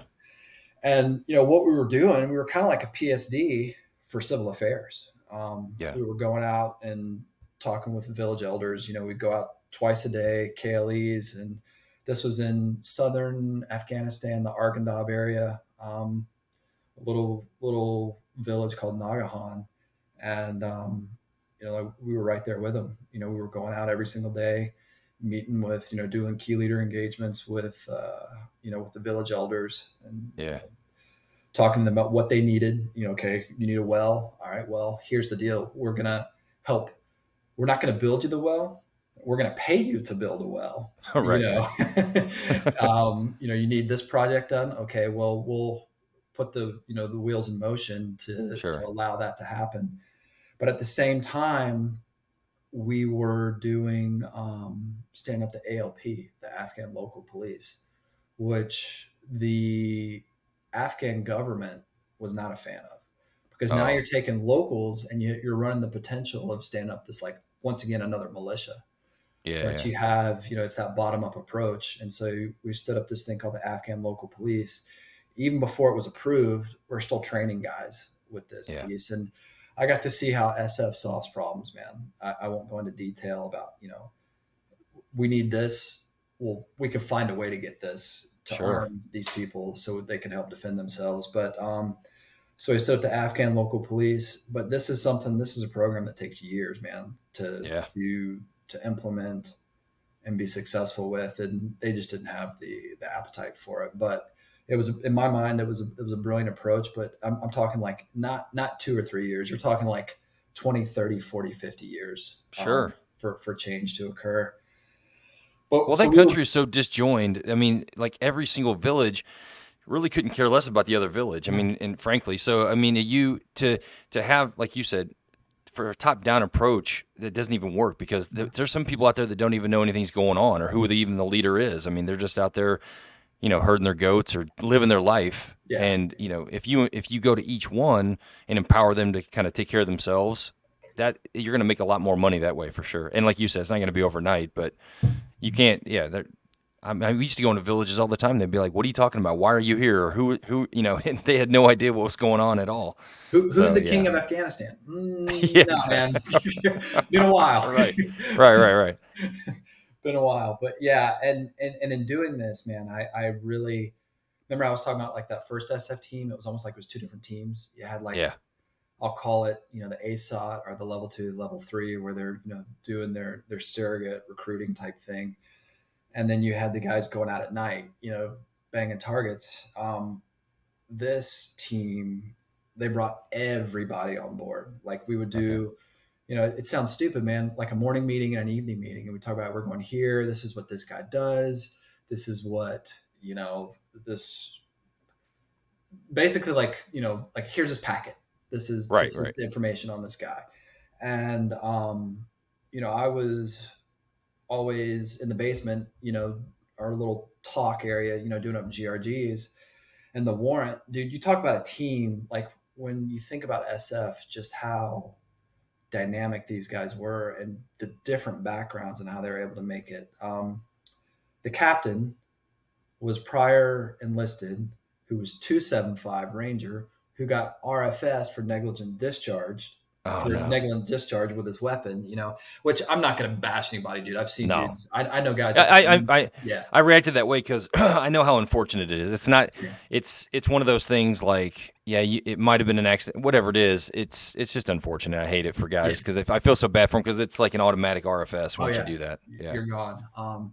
So he was, he got RFS and then spent time in his big army, got his degree, became an officer and went to SFAS. The team sergeant was just crusty old dude from Boston. The warrant, and this is what's crazy. Warrant was also like a ASOT or ASOC. I don't know what it's called now. Level 3. Yeah. Probably one of the smartest guys I've ever met in my entire life. Didn't graduate from high school. Was Really? was a gangbanger. Like, was in a gang, and I think he was from like somewhere in Texas, like Houston or something like that. Okay. And it was one of those like, hey man, we don't do jail or army, but these are your choices. You know what I mean? Right. And Right. he joined the army, and dude, this guy's IQ was just off the charts, man. And he told me, he's like, I've never read a book that wasn't a military manual, but when it came to like influencing people, persuading people, recruiting sources, I mean, this dude, I've never seen it like it. So I spent a lot of time with him, and figuring out, okay, so this is what they're doing. This is why we have a meat house. I didn't know yet why we had a meat house. I didn't, I mean, like this stuff isn't explained to me. You know what I mean? Sure. Sure. So you're just kind of sitting back, taking it all in, and just watching him, which definitely came in handy later on with my time, Yeah. and regiment. And then, the senior Charlie had a degree in theater. I mean, it was weird. I mean, you had me with a degree in English literature and a minor in philosophy. All right. The the senior Delta had a degree in theology.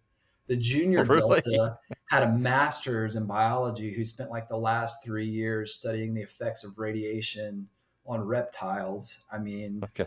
I mean, it was just like this weird team, man, Yeah. Yeah. of guys that you're thrown together, but it somehow it works. Right. And but it was a great experience, man. Like I said, it wasn't dynamic, but it was living in a village, and you never really know. I think you could spend a lifetime in Afghanistan. You never really know how the mindset works, but you can at least have a wider window to realize, like, okay, we're coming at this from a different approach, and the approach we're Right. taking is probably not going to be successful in the long run.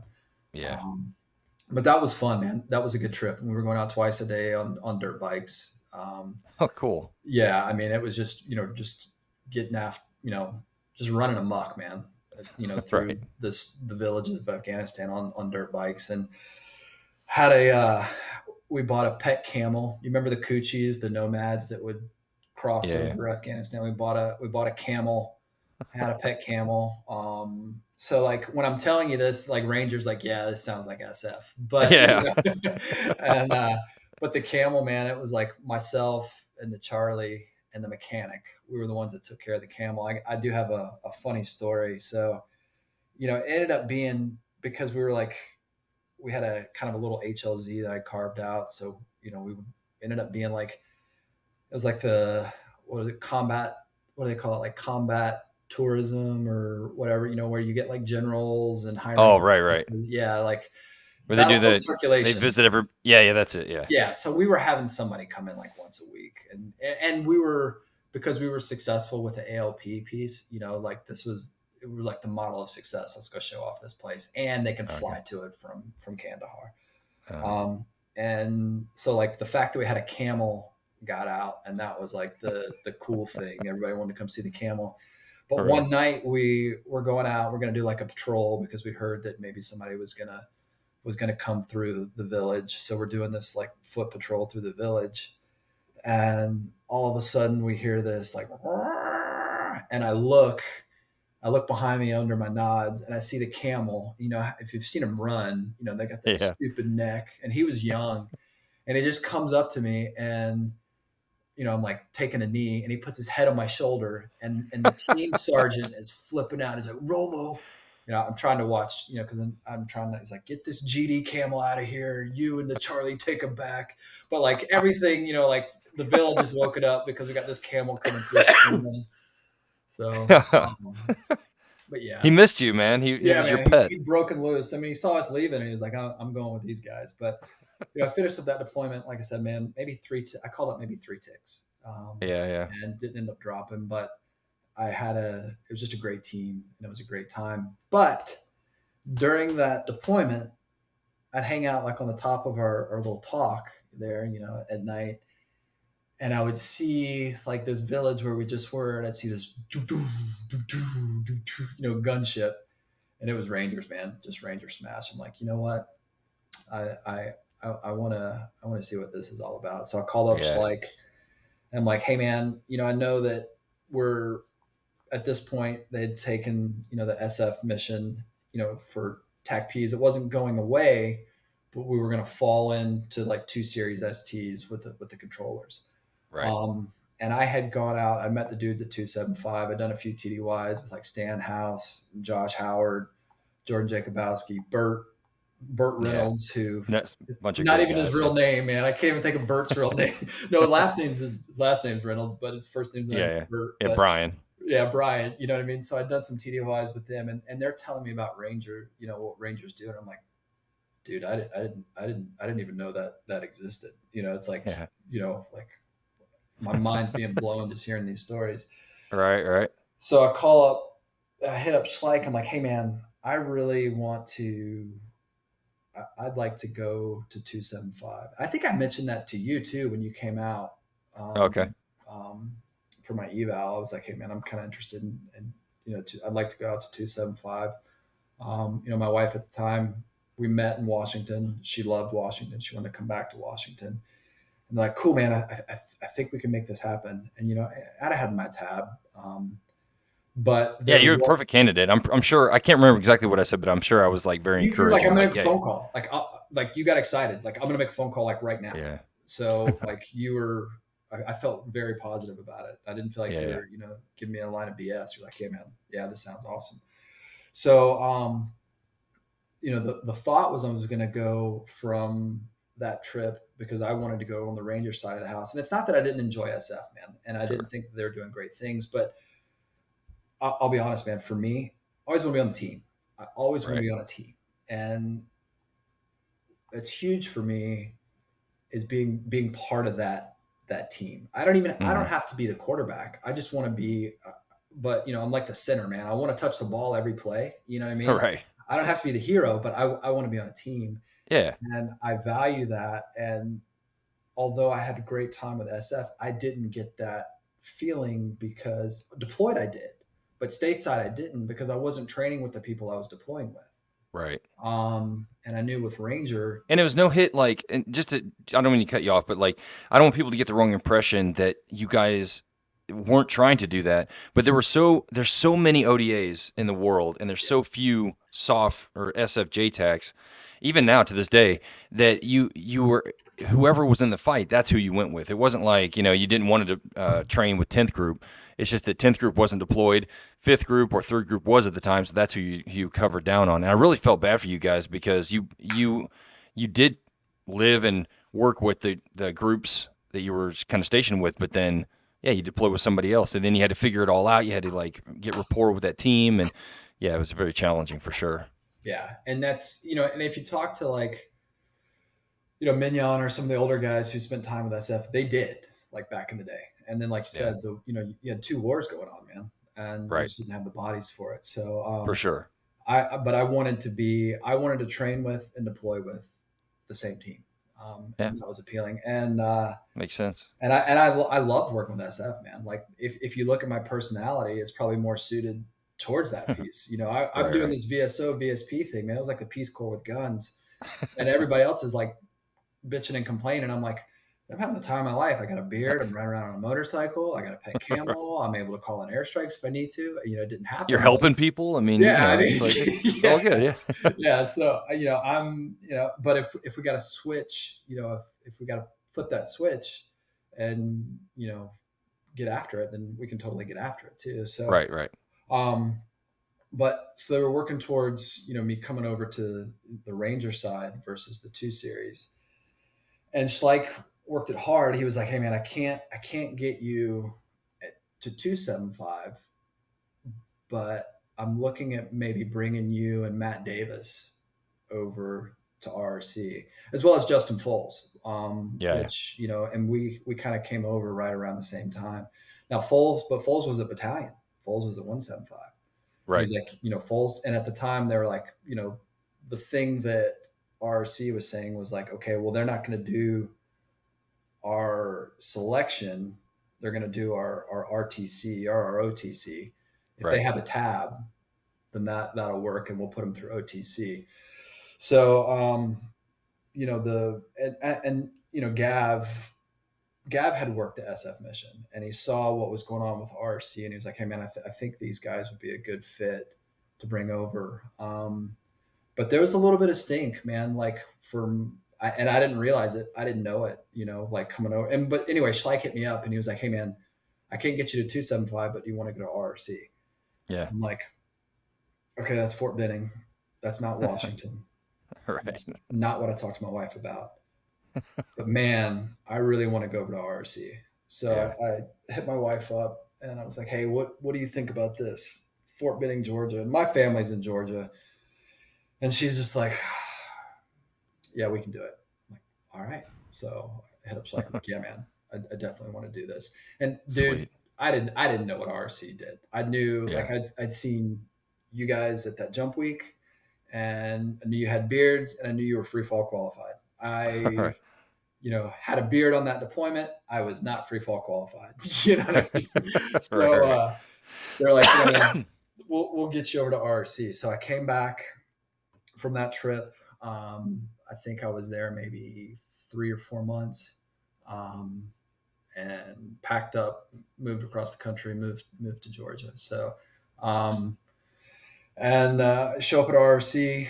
And dude, I will tell you the there's because I want to be careful about this because I don't want to talk bad about SF because, like I said, my time there was great Sure. with the fifth group team and the PMTs and the third group team. Like, you go shoot, you go do whatever. I was like, okay, like I'm not the best shot in the group. I'm not the best at this, but like I'm upper, whatever. When Right. I got to RRC, it was like, dude, I don't know if I'm good enough. It I know was exactly what you mean. it was Uh, just like, dude, I man, like it was first of all, I got to do 6 months of OTC, with yeah. RTC. It's Rangers, so you got to put an R in front of it. Sure. Sure. um and dude, that was like, it was like the Army Air Corps every single day. It was Yeah. in my perspective, I mean, like, it was just like, this is the best life I'm living right now. I'm waking up every single day, and I'm training, with these guys, and in that class, like, I felt good in the class. Like, all right, I'm hanging in there, or upper tier with the dudes I'm going through RTC with. Um, and it was a great experience. I learned a lot. I had, I'm grateful for it. I had a great instructors that, I think Casey Dolly Yeah. is, Awesome guy. I think he's retired now, but Sergeant Major, and then Rob Trimble. Trimble. Yeah. Yep. And Rob, once again, just great. I think Rob's still putting dudes through. I think so. Yeah. Yeah. Yeah. Rob was there when I first got there, and he'd been there for a little bit anyway. So he's been around that community for a long time. Yeah. Yeah. Well Um, versed in it. so, like, every day was just a great day to wake up and train. But I knew that, man, I am I'm about to get really, really, really, really busy. You know what I mean? Yeah. Oh And yeah. once again, I kind of had that same experience where I didn't realize it because I didn't have battalion time. Like Hmm. RRC didn't really fault me. They didn't want to hear any SF stories. They didn't want to hear any big army stories because it doesn't matter. If it's not Ranger, it doesn't matter. You know what I mean? Like Right. Right. your existence prior to coming to Ranger doesn't matter. Like whatever Yeah. you've done, whatever you think you've done doesn't matter. But Everybody's a leg, no matter how, don't care if you're yeah, airborne or not. You're all legs. Yeah. It's all. and to this day, I love Ranger. I love Ranger. Yeah. But Ranger hates everybody but Ranger and dudes up at the unit. Yeah. You That's know, right. That's if right. you're not one of those two, then it doesn't matter. Yep. Yep. Um, That's but true. so, like I said, during RTC, it was a kick in the kick in the junk, but it was great training, man. Like I learned a lot, And and it's cool stuff to learn. It's not like just normal run of the mill military training. It's like super cool, like specialized training. It's really because right, I didn't go through it, but I had the honor of like helping those guys run a class or yeah, two. So like I saw what the guys through, and of course I cross train all that stuff. But yeah, it's just it's so cool. Yeah, I couldn't when they said you were going through the course, I thought that was so awesome because like it just gives you a little more credibility too. Like, for guys like us, we just walk in, we're like, hey, we're your JTAC now. They're like, where'd you come from? I have no idea. For those of us who were battalion first, it kind of helped. But yeah, for you guys that went through the course, I mean, that's great. I mean, that was just, like I said, it gives you more credibility for the team for sure. it does, And and knowledge on the team. Like if they're like, hey, go get that, go do this, then you already know what that is. I mean, so it's just, it was a lot better all the way around for sure. yeah, that Yeah. that piece was good, man, and it was that piece was good. But you say that like there have been multiple times where it's been like JD wouldn't have done that to me. I mean, that's not how JD did it. That's not how Foster did it. That's not You're how right. Matty Green did it. Gav didn't do it that way. I'm like, all right, okay, you're right. Uh, So you guys, the legacy you guys left there is impressive. Like Chella would talk to me, and Cooper would talk to me yeah. about you, like Oh, I love those to the day guys. I left God, that you. was Yeah, that the some of the funnest time was hanging out with Coop and John Cholla, man. That was just in that team. Guys, yeah, just the whole team was great, but yeah, those two were a good influence. Terry Heflin was another guy that was just great awesome. dude, man. Yeah, Sean Deegan, just great. Another, Just man, yeah, I love that team. I just loved being around those guys for sure. great guys, man. Yeah, Great yeah. dudes. But Kurt Tegmeyer, I mean, another guy that was all. I don't know if you ran across Kurt at all. Was he was well, there, but he here's what's great dude. interesting. He was our first sergeant, and then his brother was the battalion commander. Right, right. Didn't he? Yes. Wasn't he the RCO too? Didn't he Yeah. become the Oh, excuse RCO me, not later? battalion. He was the RCO. He was the RCO. Right, right. Yeah. Yeah. So, and one day I'm like, Crazy. hey, worked with your brother. Yeah. Yeah. Yeah. Major Tegmeyer would come into our like when we were deployed. He'd come in and they would kind of shoot the shit or whatever, and then I left and lost track of all those guys. And then later on, I heard that his brother was the RCO. I'm like, that's crazy. That's awesome for sure. And he was a great dude. So Yeah. well deserved, obviously. But yeah, that was cool. Yeah. He was Yeah. a great guy to work for. And, yeah, and his brother was too as a first sergeant. I mean, and all those names, all those guys you just named. I mean, in my mind, they're legacy dudes in RC. Yeah. Yeah. They're or RD. But yeah, just phenomenal people. But yeah, show up, get to the 17th, and once again I wasn't really tracking that.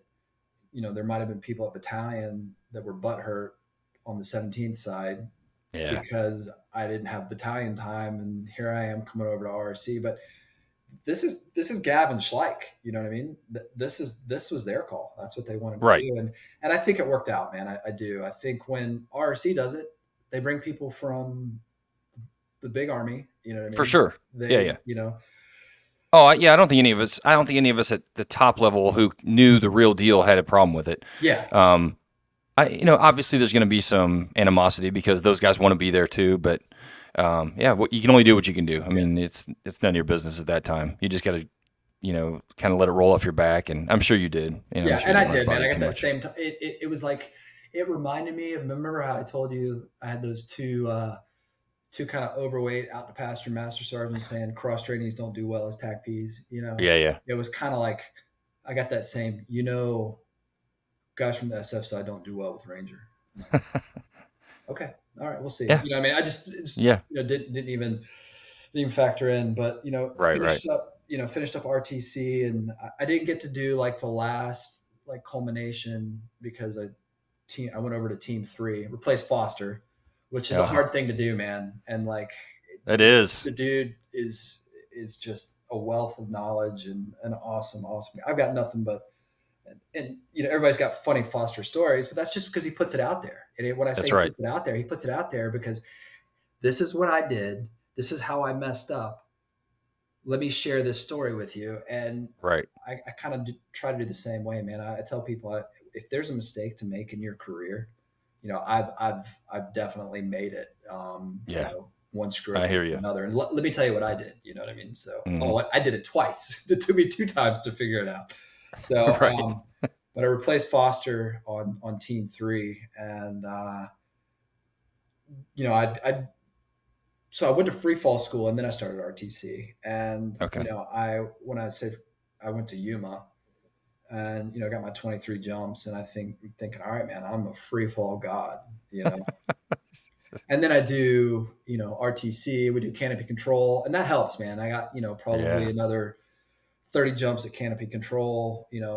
But you're also jumping with a bunch of other people who they might have done the closed course, so they still have more jumps than me.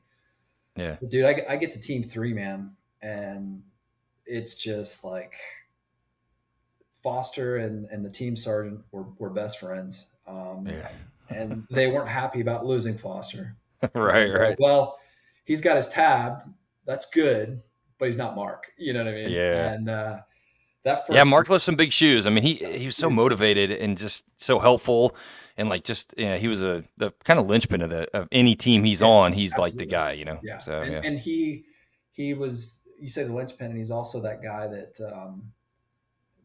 I guess that's what a linchpin is, man. He brings it together. If you've got Right. elements that are not getting along, you bring somebody like Mark into the mix, everybody's going to get along, you know? Yeah. For So sure. Mark, if you listen to this, man, you're thanks. All right. That's enough. I don't want him getting too big ahead. That's I know, enough. I know. I'll call him out. I'll call him out on something stupid here. But yeah, man. So went over there, and Team Three, and it was, dude. It was, even though I'd done RTC, like I told you, it was like drinking through a fire hose. Um, Yeah. and even going through RTC, and and talking with Gab, I still didn't have a clear understanding of what I was going to do. Like we're Hmm. training for our traditional TAC recce mission. Which, dude, full disclosure, and I'll tell people this, man, I didn't do one TAC recce in Afghanistan. Yeah. Me neither. I've got Not really. yeah, I've got 5 trips with those guys, and and I spent three. I was with Team Three, and then they kind of consolidated teams, so I was with Team Three and Team Five for that entire time. Which it's Yeah. awesome because I still talk to those dudes, man. Like Brandon Parsons, Taylor McNeil, Felipe Peters, Petey. I mean, those are the guys that I still talk to day in and day out. I got a text from Lancaster, ATL, Aaron Taunton Lancaster last Yeah. night. Yeah. You know what I mean? So, Oh yeah.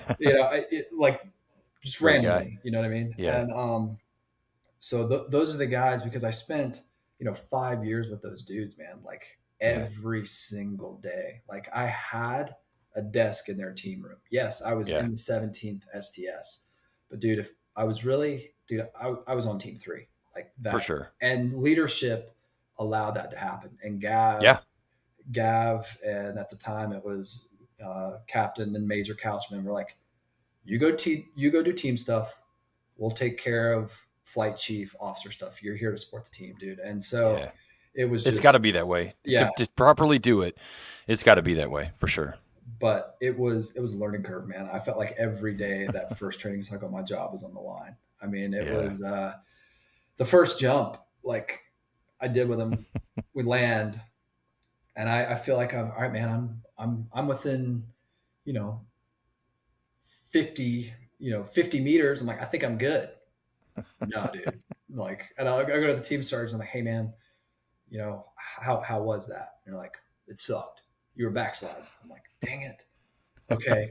So then I go up. I'm like, all right, man. I was like, so I go up again, and I'm like, we jump, we land. I'm like, how is that? You suck. I was like, was I backsliding? He was like, no, you weren't backsliding, but you weren't your 25 and 25 under canopy. I'm like, dang it. So like every jump, because these guys I mean, I'm coming in with maybe Yeah. 50 jumps. And these guys had been together for a long time, and they're in the thousands. And when I Yeah. say they're kicking canopies, they're kicking canopies. I mean, they're Right. that Right. tight. And so I remember he was the sixth on the team, and he ended up becoming the team sergeant. He's one of my best friends. Parsons is like, all right, dude, here's what you were doing. This is what you were doing. Work on this. Yeah. Work Yeah. on this. And then it started, getting better. I never got as good as them at jumping. I felt like I was a good jumper, like in the 17th, like fully confident leading jumps and things like that. And Right. Right. ended up going to jump master school, free fall JM. But you know, when you've got guys that have been jumping together for that length of time and that are in the thousands of jumps, and Yeah. I ended my career at like 300 something jumps, Right. and Right. these guys are in the thousands, man. They're just amazing. So, Yeah. but it got better, man, and I started learning the ins and outs, and but that first training cycle was brutal. It was just like, man, every single day, and this is a point like in my career too where I'm I'm not something's going on in my head, and I'm not really knowing what's going on. I Mm. remember I'm home and my son is like, "Are you upset, Dad?" And so we moved when he was 5, so he's probably like 7 or 8. So I've been in RC a couple years. I'm like, "No, why?" And I'm talking to him, and like my fists are clenched. You know what I mean? And Yeah. I'm not mad. I'm not, And he was like, "Because your fists are clenched." I'm like, okay, but I was just wound so tight. And Sure. you ended up deploying twice in 1 year. And it wasn't, on those deployments, we were doing our thing with, how much have we talked about? How much has gone into what RC was doing in Afghanistan later on? Um, Not much. Yeah. okay. Go. Feel free. Without getting too deep. I Yeah, man. mean, So, like I said, it we was went, very. See, that's what I was gonna say before you. Like when you were talking about doing the RTC, there was a lot of tactical recce stuff. But then once, I mean, even when my first deployment with them, we weren't even doing that stuff. We were doing like such a broad array of mission sets. yeah, Like it was like, hey, RRC, you have these capabilities. So they would just we did all kinds of different things. So it was very hard to nail down exactly what you should have been doing. You just kind of had to go with it and be like, okay, this is the mission today. How are we going to skin this cat? And yeah, it was. So anyway, yeah, it was very hard to nail down a specific mission set that we did because there was one. yeah. Yeah. So And that's so like RTC, man, like when I went through, it was very tac recce heavy.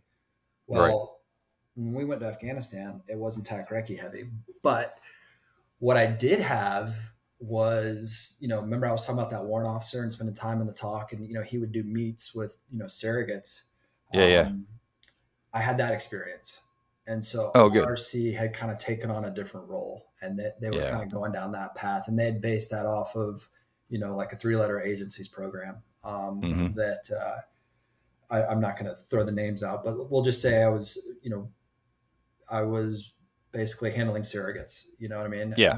And we there were We just say guys. OGA, a lot of OGA stuff. Yeah, you basically do a Yeah. lot of OGA stuff, man. And so I was responsible for at various times like up to 11 Afghans. Yeah. And where I felt like I kind of excelled was I would spend time getting to know these dudes, kind of know their motivations, what motivated them, and how to get them to do what I needed them to do. Because as a white dude, in Afghanistan, I can get tan, I can grow a beard, I can dye my hair black, I can put on a pakol, I can put on a man dress. If we're driving in a vehicle, I can pass that first glance. But like, man, you stop me on the street, dude, I don't speak Pashtun or Dari Right. Right. or Uzbek or or whatever. You know what I mean? Yeah. Yeah. So it's just how to influence these people to do the things that we need them to do that we had traditionally done in a tac recce role, but now you're having these guys go out and do it, or being able to pull bits of information, and we can filter that information up to battalion and be like, oh, this guy you're looking for, well, my dude says that he's here at this time. And so we did, from that standpoint, man, on those trips, we did some pretty amazing stuff, that was just totally kind of outside of what you think of when you think of Ranger. You know what I mean? Like, Sure. like I said, you're doing Oh like yeah. OGA type things. And with that, we had guys that had gone to like ASOT and ASOC. They had gotten waivers, but they're 11 Bravos. In order to go to those courses, you can't be, you had to get a waiver as an 11 Bravo. You had to be an 18 series or an Intel build Right. or something like that. But, we weren't, the stuff that we were doing, we had to be trained on how to do it. And so we could then train our counterparts on how to do it. Right. So a lot of cool training, a lot of urban reconnaissance, which we ended up doing, in the city. Because, like I said, in a vehicle, it's fine. Now, if I have to get out, do whatever, it makes it a lot more difficult. For sure. But I found I was pretty good at that stuff because I could just have conversations with people, and I could Yeah. talk to them about, hey, what motivates, what their motivators are, whether it's money, whether it's ego. Like, hey man, like you are the Jason Bourne of Afghanistan, and you are the ground force commander. Right. And Right. it's just talking to that piece of like, hey man, whatever you're comfortable with, I'm not there. I'm here to support you. I'm here as backup. If something happens, I will come get you. We'll be there. But it's being able to get these guys to go out and do some of the stuff that we had traditionally done, and then you can then take a targeting packet and hand it to somebody. And like, here's your dude. He's going to be here at this time. So it's just a lot of human type stuff. Yeah. And I found I was good at it. But I will say, after 5 years, 5 deployments of managing Afghans and Afghan problems, that's exhausting, dude. Like, Yeah. it is. It took an emotional toll in the sense that, after every deployment, I would get on the bird flying home and I'd be like, oh man, thank God. Thank God nobody died. Right. You know what I mean? Thank God nobody died under my watch. Yeah. Because you do end up building a relationship with these guys, and they are out there alone and unafraid, and they're living it every day. And I've got empathy and I've got a little bit of understanding because I came from SF, where you can only drive a guy so hard, but I'm there four Yeah. months and then I leave and they get another guy comes in and he's going to ride him and he's going to ride him and he's going to ride him. So, Yeah. I really tried to weigh, they're in this for the long haul, man. They've got to, in 4 months, I'm out of here and they're going to have a new guy coming in, and I don't know what his personality is going to be like. So, um, ATL just hit me up. I just saw my Oh, phone. did. Yeah. But, yeah, they're going to ride him and they're going to ride him. So it's just a matter of finding that right balance to get them to do what Yeah. we need them to do. But within that, man, I got to, so you're working that piece typically during the day. But Royal was 175. He had the guy that was my ROMAD on that Right. trip, Right. my last big Army trip to Iraq. And so he's 175, and they're going out at night, and he's like, "Hey man, do you want to roll?" I'm like, "Well, yeah." So I did get to go out with battalion. I did get to say, Nice. dual JTAC mission sets. You've got one JTAC co-located here, you got another JTAC co-located here. So I did get that battalion experience, being able to go out. And it's funny because time with RRC, or RSTB now, and then then I but my training cycle, my rotation was with 175. So I really Okay. got to know 175 really well. And I'm going out at night with 175. Um, and then, later on in my career, coming out to 275. So I got exposed to the 2 battalion, and I got to experience that life and go out with those guys. And just, you're having dual JTACs on a target, but I'd tell Royal, like, dude, this is your show, man. You are the primary JTAC. Or I'll go out with Clint Geron, who's at the 14th. Yeah. Yeah. Um, and like, hey man, you've got the lead. I'm here to support whoever's in the best position. And Right. that worked out. And I feel fortunate because within that, that first RC trip I was with, OGA. So I got Hmm. exposed to that side of the house too. and got to be a JTAC with those guys. And then, on another rotation, me and my I was with another RRC guy, Taylor McNeil. He's retired now, so I'll call his name out. But we were in Condos, and we were with the guys from North Carolina, Yeah, and from the unit there, and they had a JTAC, and he was a good JTAC. 724 guy, was an awesome dude. sure. But their his counterpart Mez, ended up getting shot. Oh, Recovered. I mean, he's fine now, but it was a oh, controller. good. Ended up getting shot, and then the sergeant major knew my RC buddy because he was like his platoon sergeant when he was a young private at 275. Yeah, yeah, And we were in every meeting, because we're kind of on the intel side of the house. And he yeah, yeah. knew that he's like, "Hey man, you're in JTAC, right?" I'm like, "Yeah." He's like, "Well, if we lose this guy, then we're kind of down.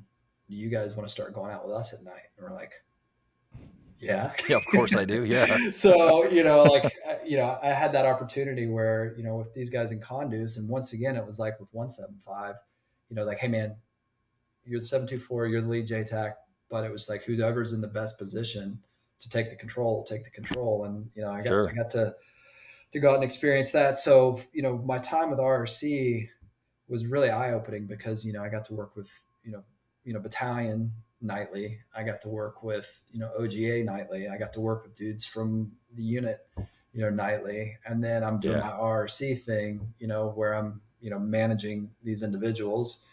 right.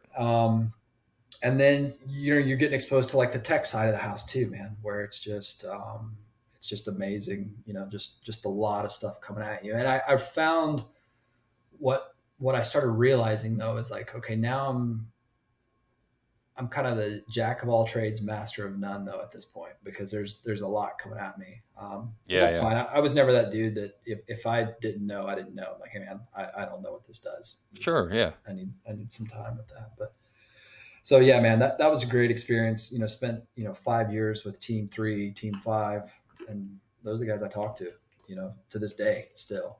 But yeah, so I mean, my time with RC for me, it was just amazing. And then the amount of talent, not even on the Army side, but just you know within the 17th, Yeah. I'm watching.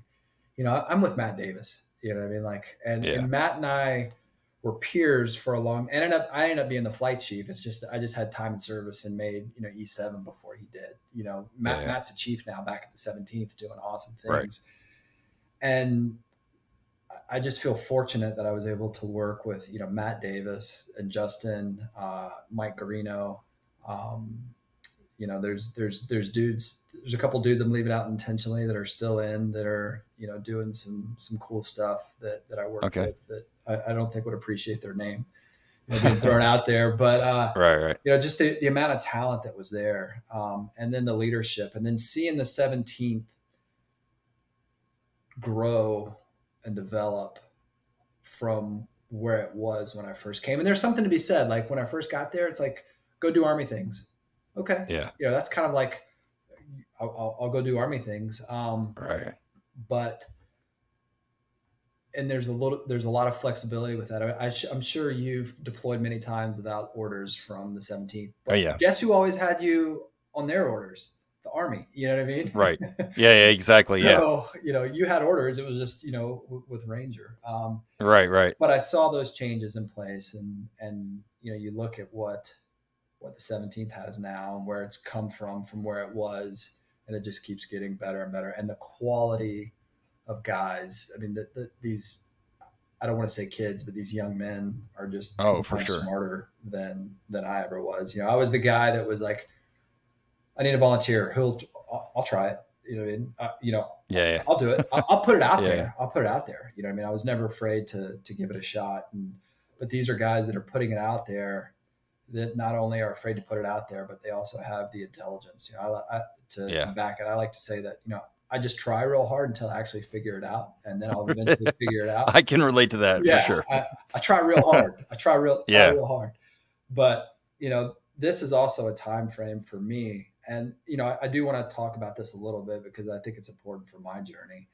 Um, this is when, I quit drinking, in 2006, about 6 months after my son was born. I had to make some serious, life decisions, and got into a little bit of trouble from drinking. And but it was the kind of thing where people had seen, my character, and they're like, hey man, you can recover from this. And and this is prior to coming over to the soft side. So like, this is disclosed, like when I'm coming over, you know what I mean? Like, hey man, Yeah, sure. there was an issue. Cause then I think it came over in like 2008. And so, 12 years with the 17th. And so I had to make a life choice. Like, I've got to quit drinking. My son's born. He's 6 months old, and a lot of support from my peers as TAC Ps, and no pressure there from them. And then, honestly, a lot of support from my ex-wife, uh, to kind of get me through that process. And so at this point, like we're kind of ending, fast forward 2006, 2016, that's kind of 10 years of, complete sobriety. And I'm starting to feel some cracks in the armor, man. You know what I mean? Yeah. Like I'm burning the candle at both ends. I, coming home, and, we have psych docs, but it's not really something that I can disclose that, hey man, I'm thinking about drinking, or I'm wanting to fall back on drinking. Like, I'm telling the psych doc, we had a psych doc at the unit. And Yeah. even prior to him coming to the unit, I reached out to, the 720th psych doc. I was like, hey man, I'm having some issues here, man. Like, my marriage is tough. I'm wound so tight. I can't relax, things, I'm struggling. And he gave me some good advice, but it was kind of like a band-aid. And then we got Hmm. our psych doc, and this is kind of what I was alluding to, like the support group network that the 17th got. We got a psych doc, and we got a physical therapist. And I'm also dealing with injuries that haven't been fixed. Back, I ended up Right. having back surgery, ended up having wrist surgery. Um, and I'm just wound so tight, and I'm really thinking in my mind, like, I can never quit doing this, because if I quit doing this, then I have to lay this burden on somebody else. Like, what is that? I mean, Yeah. that's a stupid thought process, man. You do your But it's time. not exclusive to you though, and that's the Yeah, thing. And I'm glad you're bringing it up because there's a lot of guys that feel that way. yeah, So please go ahead. I didn't mean to yeah. cut you No, off, it's but it's it's good to hear that piece. But so I'm telling, and I'm not blaming the psych doc. Like, this is on me. I'm telling the psych doc, I'm like, look, I'm I feel like I need a break. I feel like I'm wound so tight, and I don't even think I had enough. I knew something was going on, but I'm so like tunnel vision and so mission set, and thinking, well, I have to do this. Nobody else can do it. And if I don't go on this trip, like, I had to miss one rotation because I had back surgery. And then I ended up not deploying with that team and deploying with another team 4 months later, where I'm still not even cleared to jump yet, but I'm cleared to control and deploy, and this is after yeah. back surgery, because I feel like I have to get back in the fight. And so Right, I'm right. telling the docs, like, yeah, I'm just really tired. I'm having a hard time relaxing. I'm opening up the best way I know how, and as openly as I know how, because I'm afraid that if I tell them, hey man, I feel like I'm going to drink, or I feel like I need to take a break. I couldn't even say that, because Yeah. I'm alluding to it. I'm throwing up like little pin flares, hoping that he'll Right, catch right. on, but I can't even say, hey man, I'm at my breaking point and I'm going to start drinking again. And I'm feeling stressed, and my marriage is a train wreck. And I feel like I'm a crappy dad because I'm never at home, because I always had this push and pull, man. Like, my son's the most important thing to me in the world. And then there's the military. And if I'm not with my son, I feel guilty. And if I'm not with the military and my team, I feel guilty. So I'm Yeah. having this constant pull of, no matter what I'm doing, I have this just guilt. I mean, I'm just feeling Hmm. this guilt, this overriding guilt. And so the cracks are starting to form. They really are. And, what I should have done, hindsight, and I don't regret it because I'm where I am now. You know what I mean? I just wish I would have gone about it differently. What I should have done was like, hey man, I need a break, and I need a real break. I don't need like, Mhm. hey, take a knee. Like I need to go back. I need to regroup. I need to figure something out. At this point, I'm an E7. I'm the flight chief, and Yeah. yeah, JD, my grandmother died, and this is, I could have, she died, and then the next, and this is, grew up in Georgia, man. Like everybody's, your cousins right down the street. Like my grandmother spent, every day with her growing up. You know what I mean? And she passed away, and the next day, I got on a flight and deployed. I could have stayed. I could have stayed back. I could have stayed back and gone to the funeral. You know what I mean? But I Yeah. felt like I couldn't let the team down. And so I did that, and then along with this process, uh, Gab ended up passing away while I was on a deployment. I didn't process that. I put that away, but that affected my son in ways that I didn't know because my son Jackson was good friends with Gab's son Austin. So now it's Okay. getting real for my son. Like, okay, dad's not only going to war every year, his friends are dying in training. It got to the point where I was like, hey man, I'm going on a TDY. He's like, what are you going to be doing? Are you jumping? You know what I mean? So it's Oh like my this gosh. Yeah. constant. And so like I look back on that for him, man, like the burden that I left on him, and I'm forgiving myself for it, but the burden I left on him is like, every year he's living with the fear that dad's going to deploy and die. And then now he's living with the fear of dad's jumping out of an airplane. Dad could, Right. dad could die. Um, and, time with, you know, battalion, and then the big army, and then that 101st deployment, we lost a lot of dudes to IEDs. You know what I mean? And I Yeah. never went to one ramp ceremony. To this day, I'm 47, and I haven't been to one funeral. Like, you know what I mean? I just would put it away. I would put it away, and I could Right. feel all of this building up from all this time frame. And the only way that I knew that I was getting through not drinking because of thinking about the repercussions for my career. And it's bad that I'm saying this. And I was thinking about the repercussions for my career. And then I'm also thinking about the repercussions for my family. But you heard what I Yeah. said first, right? Right. That's fucked up. I said, sorry, Yeah. I don't want to drop F bombs on this, but I'm thinking career. No, it's fine. Yeah. I'm thinking career. You know what I mean? And like, so I'm throwing up pen flares and I know that something's happening, but, it's not enough. I'm not saying that, hey man, I need a break. And he wasn't picking up on And he those wasn't picking up on it. He's hints. not clairvoyant, man. Sure. No, for sure. And if I would have done that, and then he would have been like, hey man, well, we're gonna keep you back. I would have pitched a fit. You know what I mean? I would have been Yeah. pissed. You know what I mean?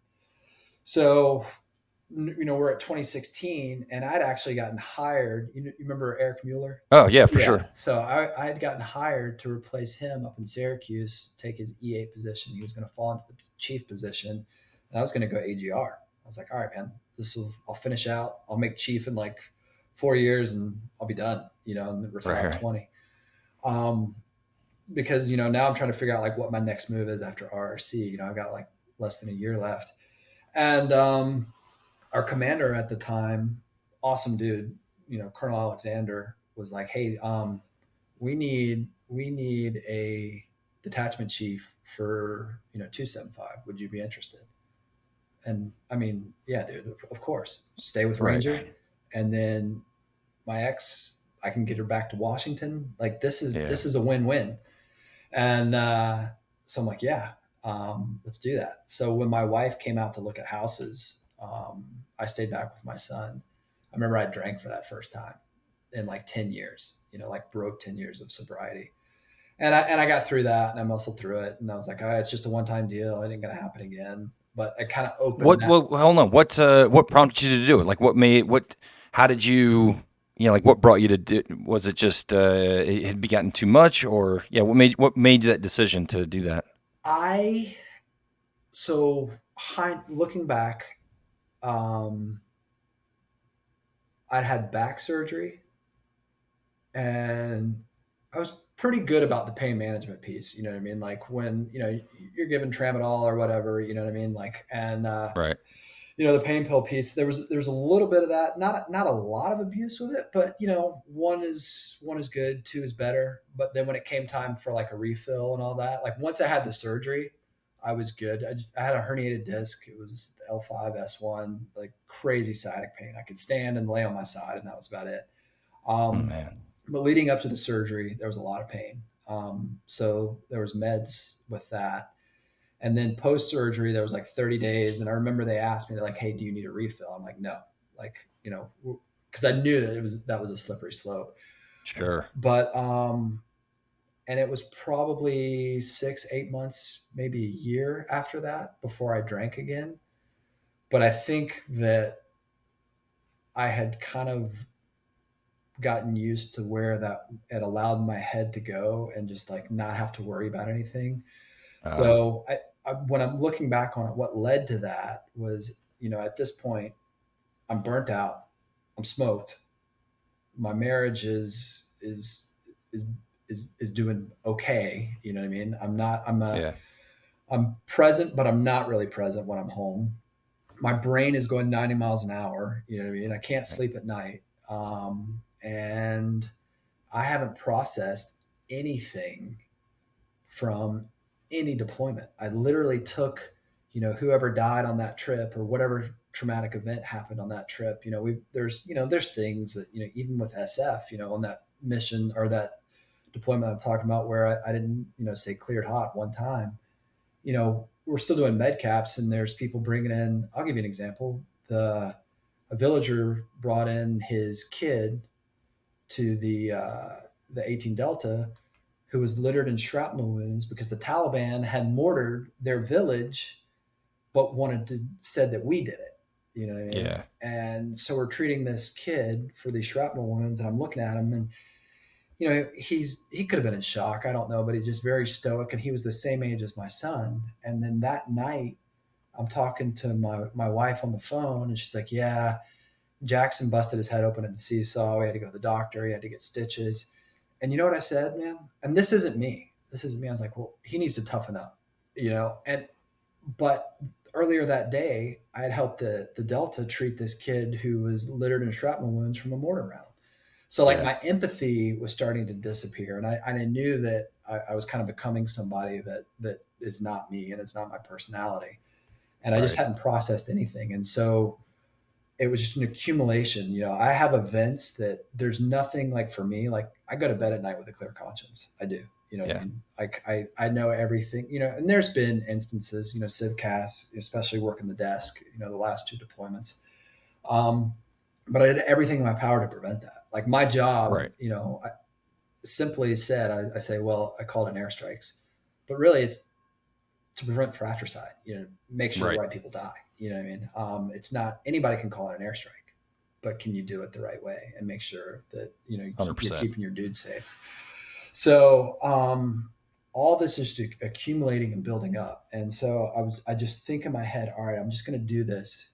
I'm just going to drink, while she's gone for these few days at night after I put my son to bed, which is still irresponsible. All Um, right. I'm going to drink and just just to get out of my head for this little bit of time, just as an escape. Yeah. And it I did, and ended up telling her about it. And after that, I went another couple of years and didn't drink. And at this point, does that answer your question? I think it's a Yeah, tough for one to sure. answer because there's not one No, I thing totally get it. to it. It's like you had gotten to a point where uh, you were just you needed, like you said, and that's a perfect way to illustrate it. Is you needed an escape. You're all this stuff is right there in the forefront, and you needed something. You needed to pull back from it, and there was no other way that you could think of to pull away from it than get a little drunk. I mean, that's Yeah, and that and I'm glad you said that because there's a lot of guys out there that do that. That they just shower or kind of drown their sorrows, frankly, with alcohol. Um, and because that's the only option they have. I mean, it's legal, so society encourages it. So I mean, it's one of those things that no, I totally get where you're coming from. It's not, and it's almost like when you get to that point that it's your only option. Frankly, I mean, it seems. Yeah, and seemingly is my only option because when I looked in, Well, that's what I meant. Yeah, yeah, right. Yeah, when I looked, and you know what, it works until it doesn't, right. you know. Exactly. Yeah, So, but for sure. you know, I'd have had 10 years sober, so I'm like, all right, I can do this, man. I can put this away, and I did. I went a couple of years and didn't drink again, and but at this point, I'd come out to troop two, 275. I'm the detachment chief, flight chief, whatever you want to call it, Yeah, out here, and stellar dudes, man. But it's not a knowing full well that really what I needed to do was take a knee and take a job somewhere where I can regroup and get my head back together. But dude, it's Ranger, man. Like you love Ranger. I mean, I love to this day. I still love it. It's Stockholm syndrome. I love them yeah, at the same time, but and I would do it all over again. for sure. So I come out and you know what's interesting and what's different is I went from being a flight chief of independent dudes supporting teams to now having like 12 guys, which from in an army standpoint, 12 dudes isn't a lot of dudes, Right. but now I'm helping manage what's going on in their lives, and at the same time just phenomenal guys, man. Like Yeah. just I mean I couldn't have asked for a better group of dudes to have. I don't even want to say underneath me, just to have that experience to work with. And that's when I started seeing like how good these guys are. You know what I mean? Like you Yeah. guys are just truly you're better than I ever was. Like I've got Hmm. the combat experience, but you guys are better JTACs than I ever was. I mean, your Yeah. knowledge here is incredible. And so within that role, I was uh I was working, it's the E7. So, MLATs, I'm with talk one or talk two, I'm an evaluator at this point. Right. And, so, help them out with evals, which I always found interesting. I'm giving an eval to a guy that graduated weapons school like 2 weeks later. Like, all right, I'm giving Yeah. you an eval right now. This is ridiculous. But, Right. I was never, I didn't like being an evaluator as much as I like being an instructor. I liked passing on Yeah. that knowledge. The evaluator piece, I didn't like being an evaluator because I still wanted to like jump in. If you see a dude falling on his face, That's a good point. Like you can't help him no, because you're evaluating him. Yeah. yeah, Whereas an instructor, you're like, all right, do it like this, or here's a better idea. But yeah, when you're evaluating, you just got to keep quiet and yeah, let him make those mistakes. yeah. Yeah, it's So tough. an evaluator role was a little tough for me because, like I said, I Yeah. loved instructing. The evaluating piece was it wasn't tough. It just wasn't my favorite thing to do. Sure. But Sure. the guys were absolutely amazing, man. Like I could say, "Hey, I need you to knock this out," and they would knock it out. Or if I didn't even have to say what it was. Um, looking back on my career, I think as a leader in that position, there are things that I would change. I wish I could help them get to that E7. If that's what they want to do, but I couldn't Yeah. help them get past that. You know what I mean? Like, because Right. I was an E7 and I was still struggling. I'm going to like, you know, what do I need to do to make E8? Well, the reality is I probably need to lead the 17th for a little while, but I wasn't going to lead the 17th. I'm jumping on Right. any, Marine Corps senior NCO courses, whatever. And, whatever it is to kind of make that rank. But I'm like, but if that means I have to lead the 17th, then I'll just retire as an E7, which I ended up doing. Yeah. But, the time with battalion at 275 was, you know, equally as good with RC, but just different. I'm working the Sure. desk, and dude, I'll tell you, man, like the desk, working the fires desk is a whole nother set of stressors that unless you've done it, like you don't know. And I hate to say that because you're not forward, Yeah. but you're doing at a minimum 14-hour days. No, I mean you're slated for 12, but you end up doing like 14. You know what I mean? Sure. And Yeah. Yeah. the way I like to have my schedule was I would come on at midnight and go on till noon, because I could see I wouldn't get the guys out the door, but the guys would get out the door. I could support them during their mission at the desk, and then I could still do kinetic strikes, during the first half of the day. So Oh, okay. um, that was just like it was just nonstop. I mean, the sun would come up, white shoes.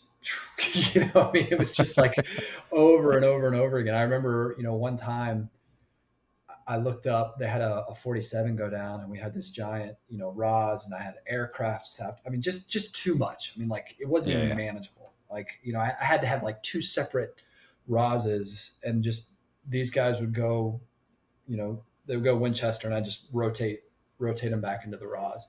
Um, but working that piece, I remember one time, like it's 4 hours later, I look up at the battle captain, and I'm like, "Hey man, how many how many nine lines did I read in that 4 hours?" He was like, you did four, or excuse me, you did nine. You did nine lines in that 4 hour period. And then off of those nine lines, there's just multiple reattacks. So I can't even sure. tell you like how many times, but it was just, it was busy, man. It was busy, Yeah, busy, busy. And then you come back home and you fall into the training cycle. And so all I was doing, man, I was still doing the same thing over and over and over and over and over again. yeah, And, and I drank. I started, drinking, secretly, and then one day, with my captain, to kind of truncate the story, um, I'm like, hey man, I need to go to ADAPT and get this worked out. So I did. I went to the ADAPT program and went through a thing with them, and it helped. And I went into like this. It was a combat trauma course. But JD, I'll tell you, like,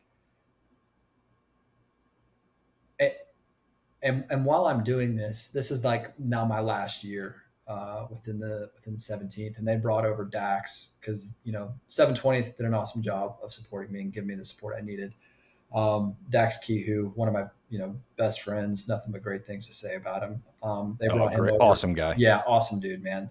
They brought him over to take my position, and I found that while I'm doing this, this combat trauma course, and you got your workbooks, and you're in there with the army. Like I could have empathy for, like, if you're telling me your story, I can feel that. Like I can Hmm. feel your story.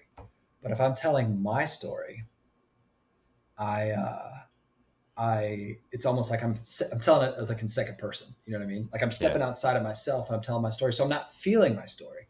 So sure. I've gotten so good at putting my emotions and my feelings away and compartmentalizing that even when I'm telling my story, like what I experienced, I'm not feeling it. I'm feeling Yeah, this mechanic, who got put on a post with a 50 cal who ended up shooting up a family of Iraqis.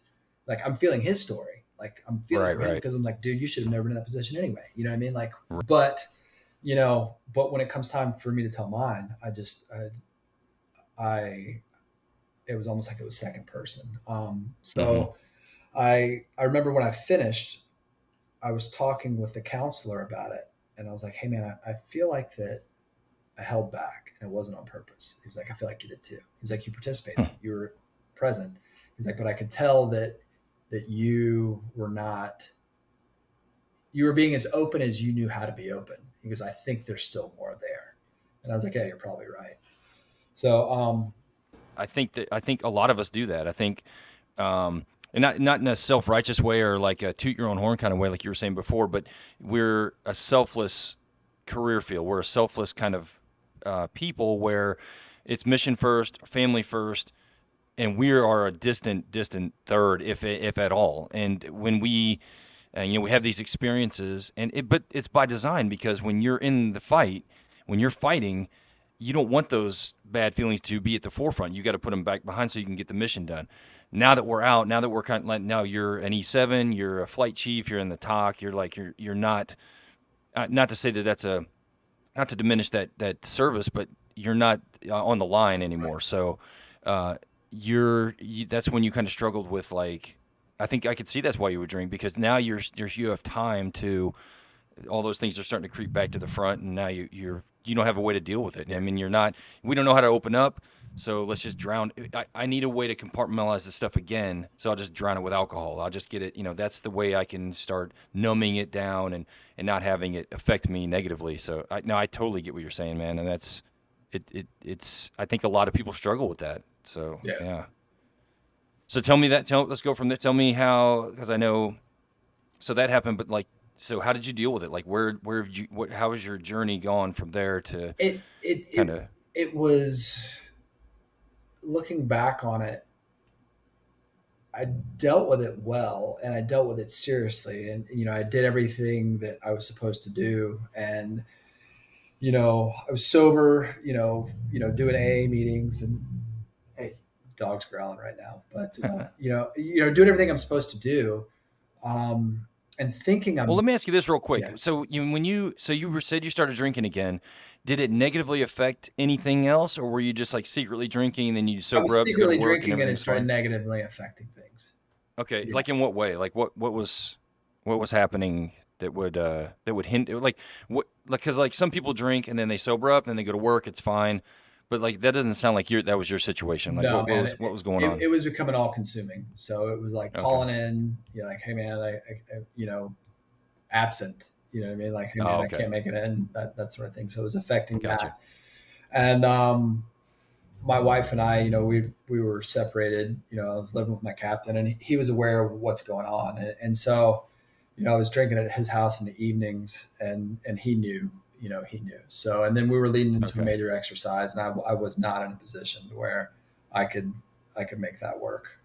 Okay. So it was, yeah. So it was starting to creep into work. It was definitely starting to creep into work.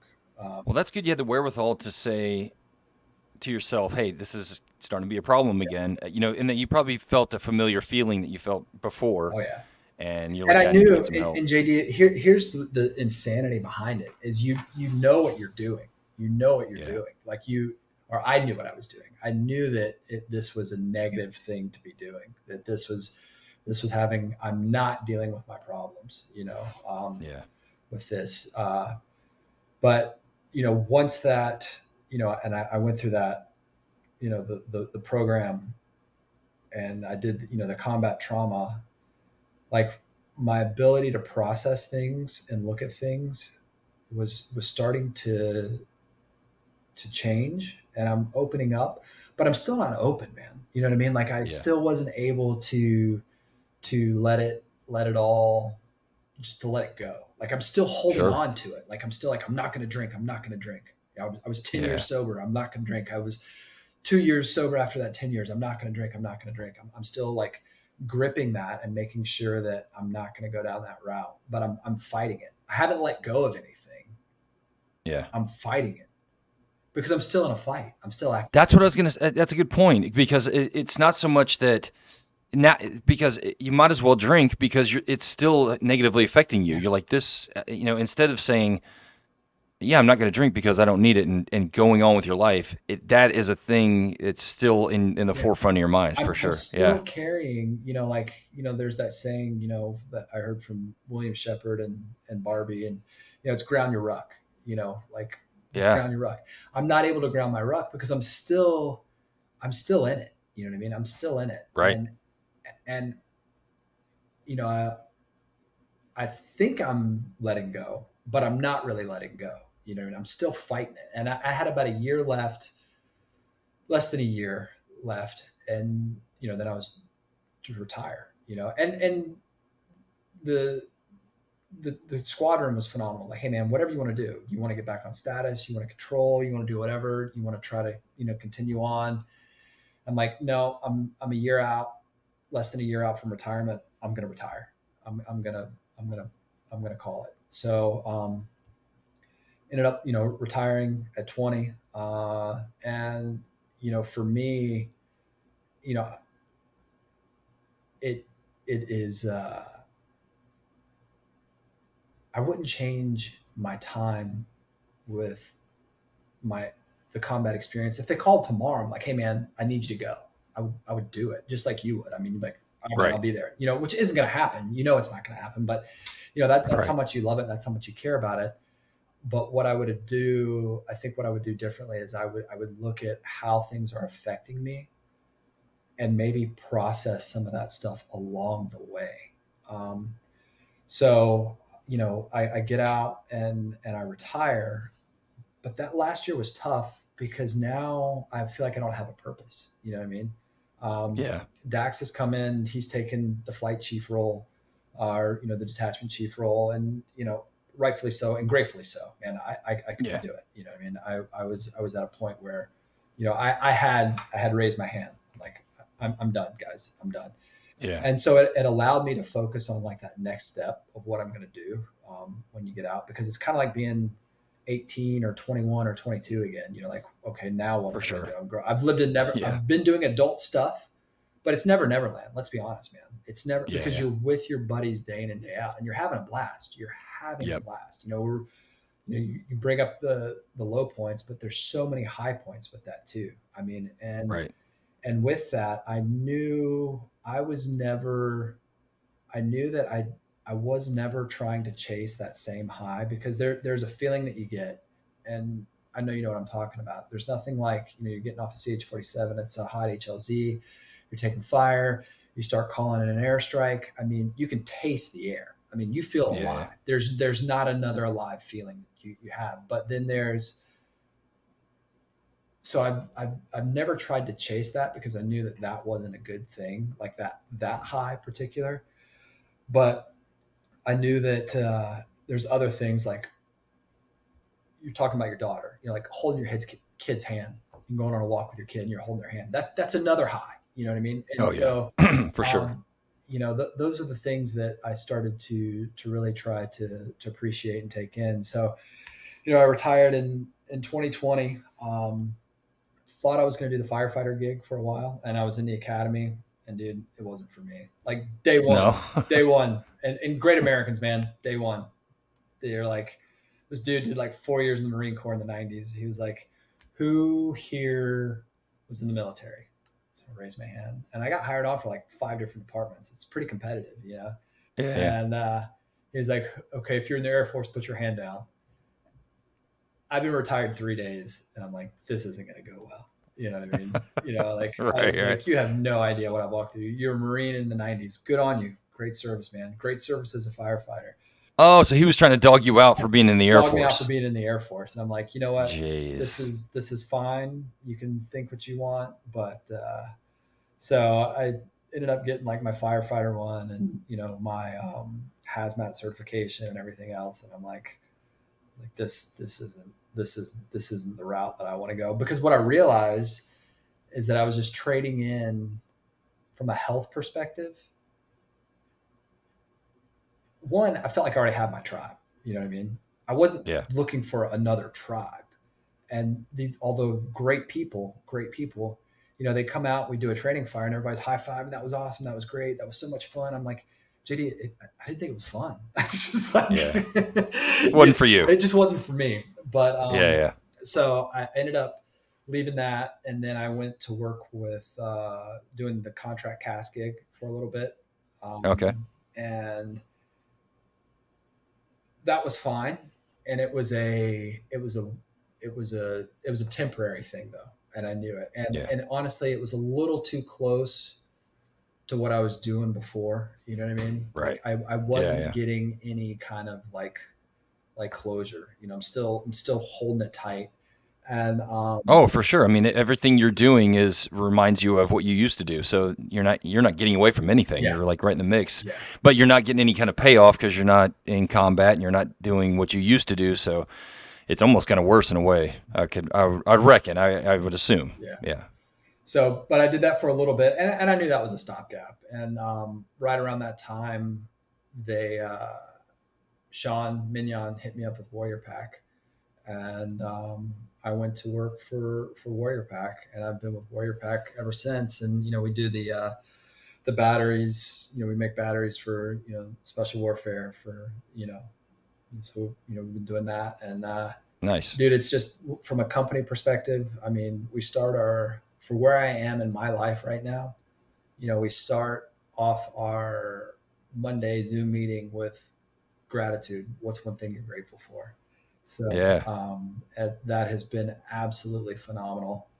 And then I nothing but awesome things to say about the company and their ethos and their core values. It's in line with mine. And then Nice. throughout that process, I also went through. I know you've had Billy Otter on, Yep. and I know you've talked to Sean Mignon, Yep. but Sean had gone to, and I don't think he would mind me sharing this. He went through Save a Warrior because he knew somebody who'd gone through it, and he recommended me go through it. So I did. I went through Save a Warrior with that, and what I found, you can have all the psych docs in the world. You can have the top of the whatever, but there's nothing. And it's 72 hours, man. It was 3 days, and that was an intense Yeah. 3 days. But there's nothing better for the soul, or for me, is having people who've been in similar circumstances share their story. And I was able to be vulnerable. I was ready to be vulnerable. And Nice. Billy Otter didn't know me. He just knew that there was a 17th guy going through, and he came out, and he sat through my class, and he was there for me. And once again, man, I felt like, when you're telling your story, you know, Yeah. I felt that wall coming up, and dudes, and this isn't a hit on them. I was jealous. They're like letting it all go. They're crying like from day one. Right. Right. They're ready, and I'm still gripping it, man. Like I'm still gripping it, and I'm like, I don't think I'm going to be able to let this go. Because I knew I needed to cry, and I knew I needed to release it. Um, and I'll be honest, I don't think I would have been able to if it wasn't for Billy being there. And I Wow. hadn't met him, but I knew him when he walked in. You're still looking in the room. I mean, this fit dude comes in. I'm like, that's Billy. It's got to be Billy. And Right. and they're like, hey Billy, why don't you come up here, Cam, and tell Billy your story? And then I was able to open up and let go, and truly feel it. And that has just been, for me, has been a lifesaver. So I've got nothing but awesome things to say about that program. But Save a Warrior, and it's been probably almost 9 months since I've gone through that, and Okay. it's been life changing. Um, and it's not always good. Like the end is good, but what you have to Right. face is daunting, because I knew I was going to have to eat that elephant. And how do you eat that elephant? Yeah. Eat that elephant one bite at a time. So yeah, for me, it's been good to let go of that and to be able to ground that rucksack. And I still pick it up sometimes, but I'm also Yeah. learning, man. Like I don't have to beat myself over what I did wrong. I don't have to beat myself over, if a strike went bad. I know that I did everything I could. And then, I was talking about that deployed home, that dichotomy there of like feeling guilt here, feeling guilt there. It's just letting all that go. Yeah. And that feels good. It feels good to be able to let all that go. And I wouldn't have been able to do it without Save Warrior. So, um, yeah. I've heard nothing but good stuff about that program. I mean, like you said, like Billy was on, he was talking about it. He meant, I just hear it's very cathartic for guys to get in there and just kind of, it's a, I don't know what it, I'd love to visit or even go to it just to find out what the heck goes on. But I mean, it seems like everybody that goes eventually lets it go, Yeah. and And they kind of, you know what it is? Because you go into it, I, I'll tell you, and man, I always kind of balked at stuff like this, and you kind of go into it, but there's a warrior mindset with it. And then there's a piece of that process where, they talk about, like, back in the day where, people would go off to war, they would come back from war, and then there'd be like a ceremonial process to yeah, kind of like cleanse that, and like kind of like a reset. It's right, like that. It's like there's a ceremonial process that occurs throughout it, without giving everything away, because I think if people are interested, and I encourage anyone to apply and go, and it's not just military, they have law enforcement and first responders, as well. So, but there's something about it that it allowed me a vulnerability, and to be able to shed that armor, and to be like, and I never thought like I was like a badass or anything like that. I mean, I never had that mentality, but there was just for so many years taking my feelings and my emotions and putting them away. Right. It allowed me to like unpack all of that truly for the first time ever, like really, really unpack it. I could talk about it.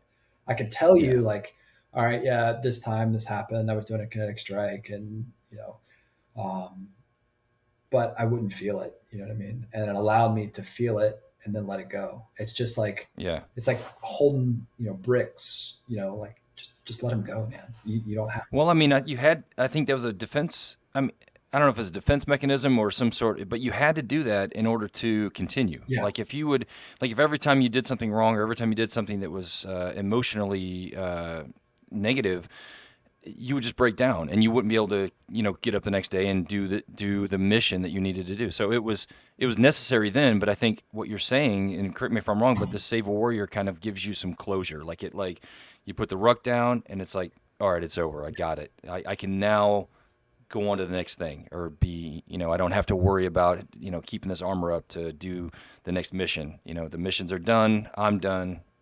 Now you can leave it alone. yeah, for sure. Yeah. So, but it, Well, that's awesome, man. I'm glad. Yeah, it makes me I get emotional just thinking about what you guys have gone through, man, because I think that's so great because I think like I said before with the drinking, but there's guys out there that are still holding on. They're still holding on super tight and they don't and sometimes I was gonna say this before, but like a lot of times guys don't know why they feel this way. Your son said you don't even realize you got that clenched fist and some people just they don't understand why they're upset or they don't get why they're mad and they're short with people and they can't figure out why that is. So I think a program like that would be perfect for them just to be even if they don't even come to the full conclusion of why that is, they can still just let it go. It's got to be something with my military service. I'm just going to put the ruck down and get that closure. yeah, Yeah. yeah. I mean, JD, I look back at pictures of myself during those time frames, and I can see it. I can see the tension in my face. You know what I mean? Yeah. And it's good to it's good to not have that. Sure. It's good to just exist, man. And I'll be the first one to admit, dude. Meditate. I wouldn't say I do it every day, but meditate on a regular basis. And I talk with Billy. It's been a couple weeks. We're due another conversation, but I talk with Sean because we work together. I talk with him daily. You know what I mean? Right. Right. And once you unpack that stuff, it's not like you have to relive it over and over again. Then it becomes it's just a story, man. Right. It's not there's not an emotion attached to it anymore. It's not like you're running from it. It's just a story. It just happened. Yeah. So it's amazing. I encourage anybody to do it, man. I think Save a Warrior, it's out there, and they're doing great things. And for people who are kind of shying away from it because they think it's weak or they think it's too tough. I mean, you and Billy and Sean are some of the three of the toughest guys I know. So just know that these warriors are doing it, these badasses are doing it.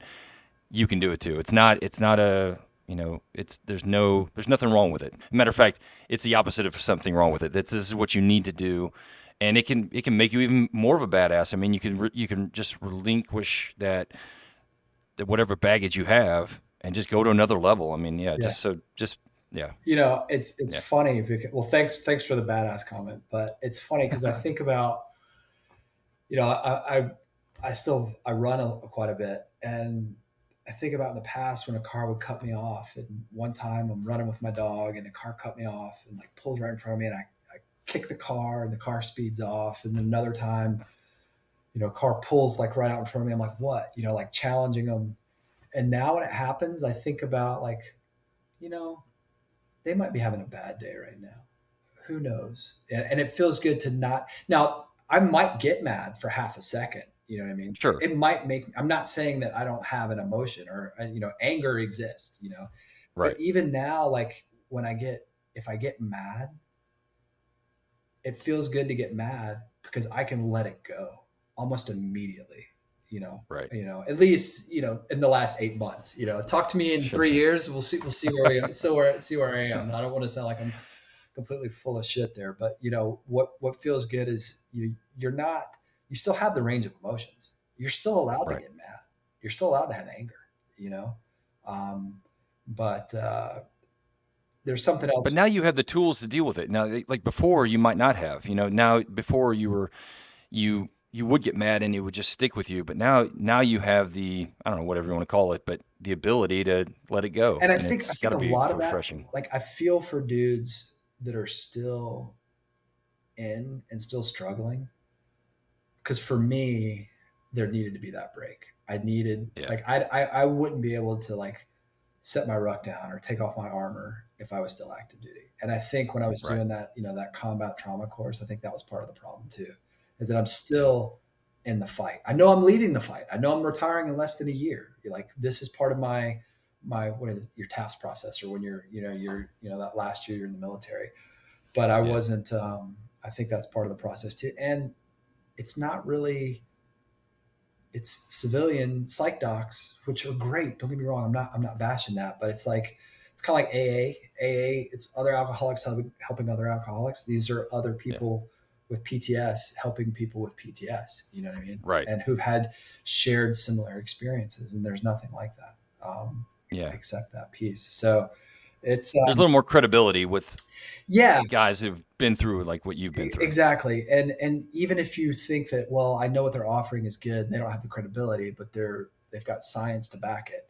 There's probably still some reservations that are occurring. Sure. And I'll tell you another thing that they do really well at Save a Warrior. It's not just the combat piece. It's the stuff that happens to you before the military. Yeah. How you start, like, because that's really how you start to process problems. Like the problems I have now would have probably existed even without the military. Let's just be honest. You know what I mean? Like, Yeah. alcohol. um, but the they start looking at that process early on, and that was a first, because when I went through the Yeah. combat trauma, I was like, well, what about your childhood? It's like, it's childhood shit. That's over. Don't worry about that. Yeah. Yeah. But Which really, is like they make like you you said, it's probably the core at the reason core for of it, man. everything. It's where it Yeah. all Yeah. started. And so Right. Right. they make you unpack all of that, and you're like, Yeah. oh wow. So they But like, I mean, to your point, I mean, your parents got divorced. yeah, You were relatively young. I mean, and they lived in completely different areas, so you had to like travel back and forth. And I'm divorced, and my kids, yeah, my two daughters that are old, I have three daughters. The two older daughters have to do that stuff as well. So we try to be cognizant of that. We try to, I tell them on a regular basis that I understand this is difficult, and do you need anything? I try to be attentive to that ass pain of going back and forth, and let alone the other stuff that goes along with a split home. yeah. So And yeah, honestly, that's I'm going through that now. With going through a divorce now. And my son's, he'll be 17 in a couple of weeks, and it's still hard for him. You know what I mean? sure. But yeah, Sometimes I bet it would be harder for. I mean, I don't want to pile on, but it might even be a little harder for him now because you guys have been together all this time, yeah, and now it's yeah. like, And what the hell, yeah, it's Yeah, it's it's one of those things where you just just make sure I'm there. Not, I don't tell him yeah, I'm there. I just make sure I'm there. Like I show up for at sure. night at 10 o'clock at night and give him a hug and a kiss and tell him I love him, and then drive That's back to my awesome. apartment. You know what I mean? I love Because it. he's 17, Yeah, he's got his own life. He's got a girlfriend, he's sure. got water polo, he's got things going on. But it's how to be Yeah, there, and how to be there is just be there, just be. yep. So that's, but Even if he doesn't realize it, it's having a positive effect on him for you to do that yeah, stuff. Yeah. yeah. So I hope so. Yeah, that's awesome. Wait, there was one other thing. Tell me about the equine therapy Oh that yeah, you've yeah, been yeah. doing. So it's a I volunteer. think that's fascinating. I love it. Yeah, And plus, man. especially because it's with the kids. So, Yeah. So I yeah, grew up. I grew up on a. I was telling you, I grew up on a cattle farm. I grew up riding horses and dirt bikes, and country kid. But like I said, still listen to punk rock and rode a skateboard. It's weird. I don't know, but anyway. But so it's a because I grew up around horses, and honestly, my she's not my ex right now, but my soon to be. Like I said, we're going through a divorce. About a year ago, she found this program. She was looking stuff up. My son needed you got to do so many volunteer hours to graduate high school. So she was looking things up for him, and he really loves animals, and she knew I lived above a barn and took out trail rides and grew up on a farm. She's like, "Hey, I think this would be perfect for you guys. It's an equine therapy. It's called eQuest. It's here in the right outside of Tacoma. It's actually in Tacoma, but it's kind of out in the sticks of Tacoma. If it exists, it's weird, but anyway. So, but what you do, it's kids with special needs, and Okay. you're just there to, like my role when I'm doing it. I go Thursdays and Saturdays. And it's like three classes, and you're there as a sidewalker. So you have a person leading the horse, and you have two people on the sides. And these are kids with special needs. Everybody from you wouldn't know it to nonverbal, Okay. and you're getting them on the horses. And I found that I'm good with the horses, but I'm also really good with the kids. It's just being able to communicate, and they just there's something about that process when they get on a horse that it changes for them. Whether it's a Yeah. physical, that allows them to relax, or it allows them to use stabilizer muscles that they don't normally use because they're on the horse, or if it's listening to the it's lead instructor give out directions. So for me, it's really gratifying. One, I'm helping Uh, kids, and then two, they have horses, and they've got some younger horses that they're getting into the program that they need ridden. So it allows me, I get something out of it too, so then I get nice. that therapy. I'm helping kids. I'm able to be around horses, and then on other days where they don't have riders, they're like, "Hey, she's a new horse to the program. Do you mind riding this horse?" I'm like, don't mind at all. So it's therapy for me too, man. So Oh, that's awesome. Well, that's cool. Yeah, I mean, I love anything where people go and help kids. I mean, I think that's just invaluable because I don't think there's enough resources out there. I mean, a lot of people think of them as, not their responsibility, but yeah, I think that's commendable, man. That's really yeah, cool. kids and veterans, man. So if there's a soft spot, that's definitely what it is Right, for me. for So, sure. Well, Cam, this has been great, man. I can't thank you enough for doing this. I mean, that especially, you know, uh, I just can't thank you enough for coming on and being open and letting me know about all what you've been going through. And I think it's important to get this stuff out to kind of give other guys permission to seek out the same kind of help. I mean, I think, like I said, I got the utmost respect for you, and you've went above and beyond in most guys in their military careers. And if you can do this stuff, then we all can. So I can't thank you enough for coming on and saying all that stuff. Appreciate it. thanks, man. I appreciate it, and I appreciate you having me. And honestly, the foundation that you set, and the bar that you guys set within RC is was high. I don't know that we met it, but it was. I'm sure you far exceeded it. I'm No, sure. dude, it was. Yeah. You guys have always been. I was talking to a friend of mine, and I was telling her that I was like, yeah, dude, he was like always. He was ahead of me, and so it's like I'm nervous. I'm not nervous because I'm not comfortable around him, but he was just always like, that's the dude you want to be. It's funny you So say that because I've had a string of guys on in the past that's how I felt about yeah, them. Just the Marty Kluxes, the Roger Crosses, the Doug Tillmans. It's just like these guys are like, and Kenny Lindsay's and pretty much everybody who I've had on has been one of just guys that I've always looked up to and just really. And so I know what you're going through. I know what you yeah. feel. So yeah, yeah, yeah, Thanks, man. I appreciate it. yeah, man. All right, man. Yeah. Well, take care. I'm glad. Keep in I touch. will. I will. I And make it out your way at least once a year, so I'll definitely hit you up when I'm out there. yeah, definitely. Let's link up All right. for sure. All right, brother. Well, have a good day, and I'll talk to you later. All right. Take care, man.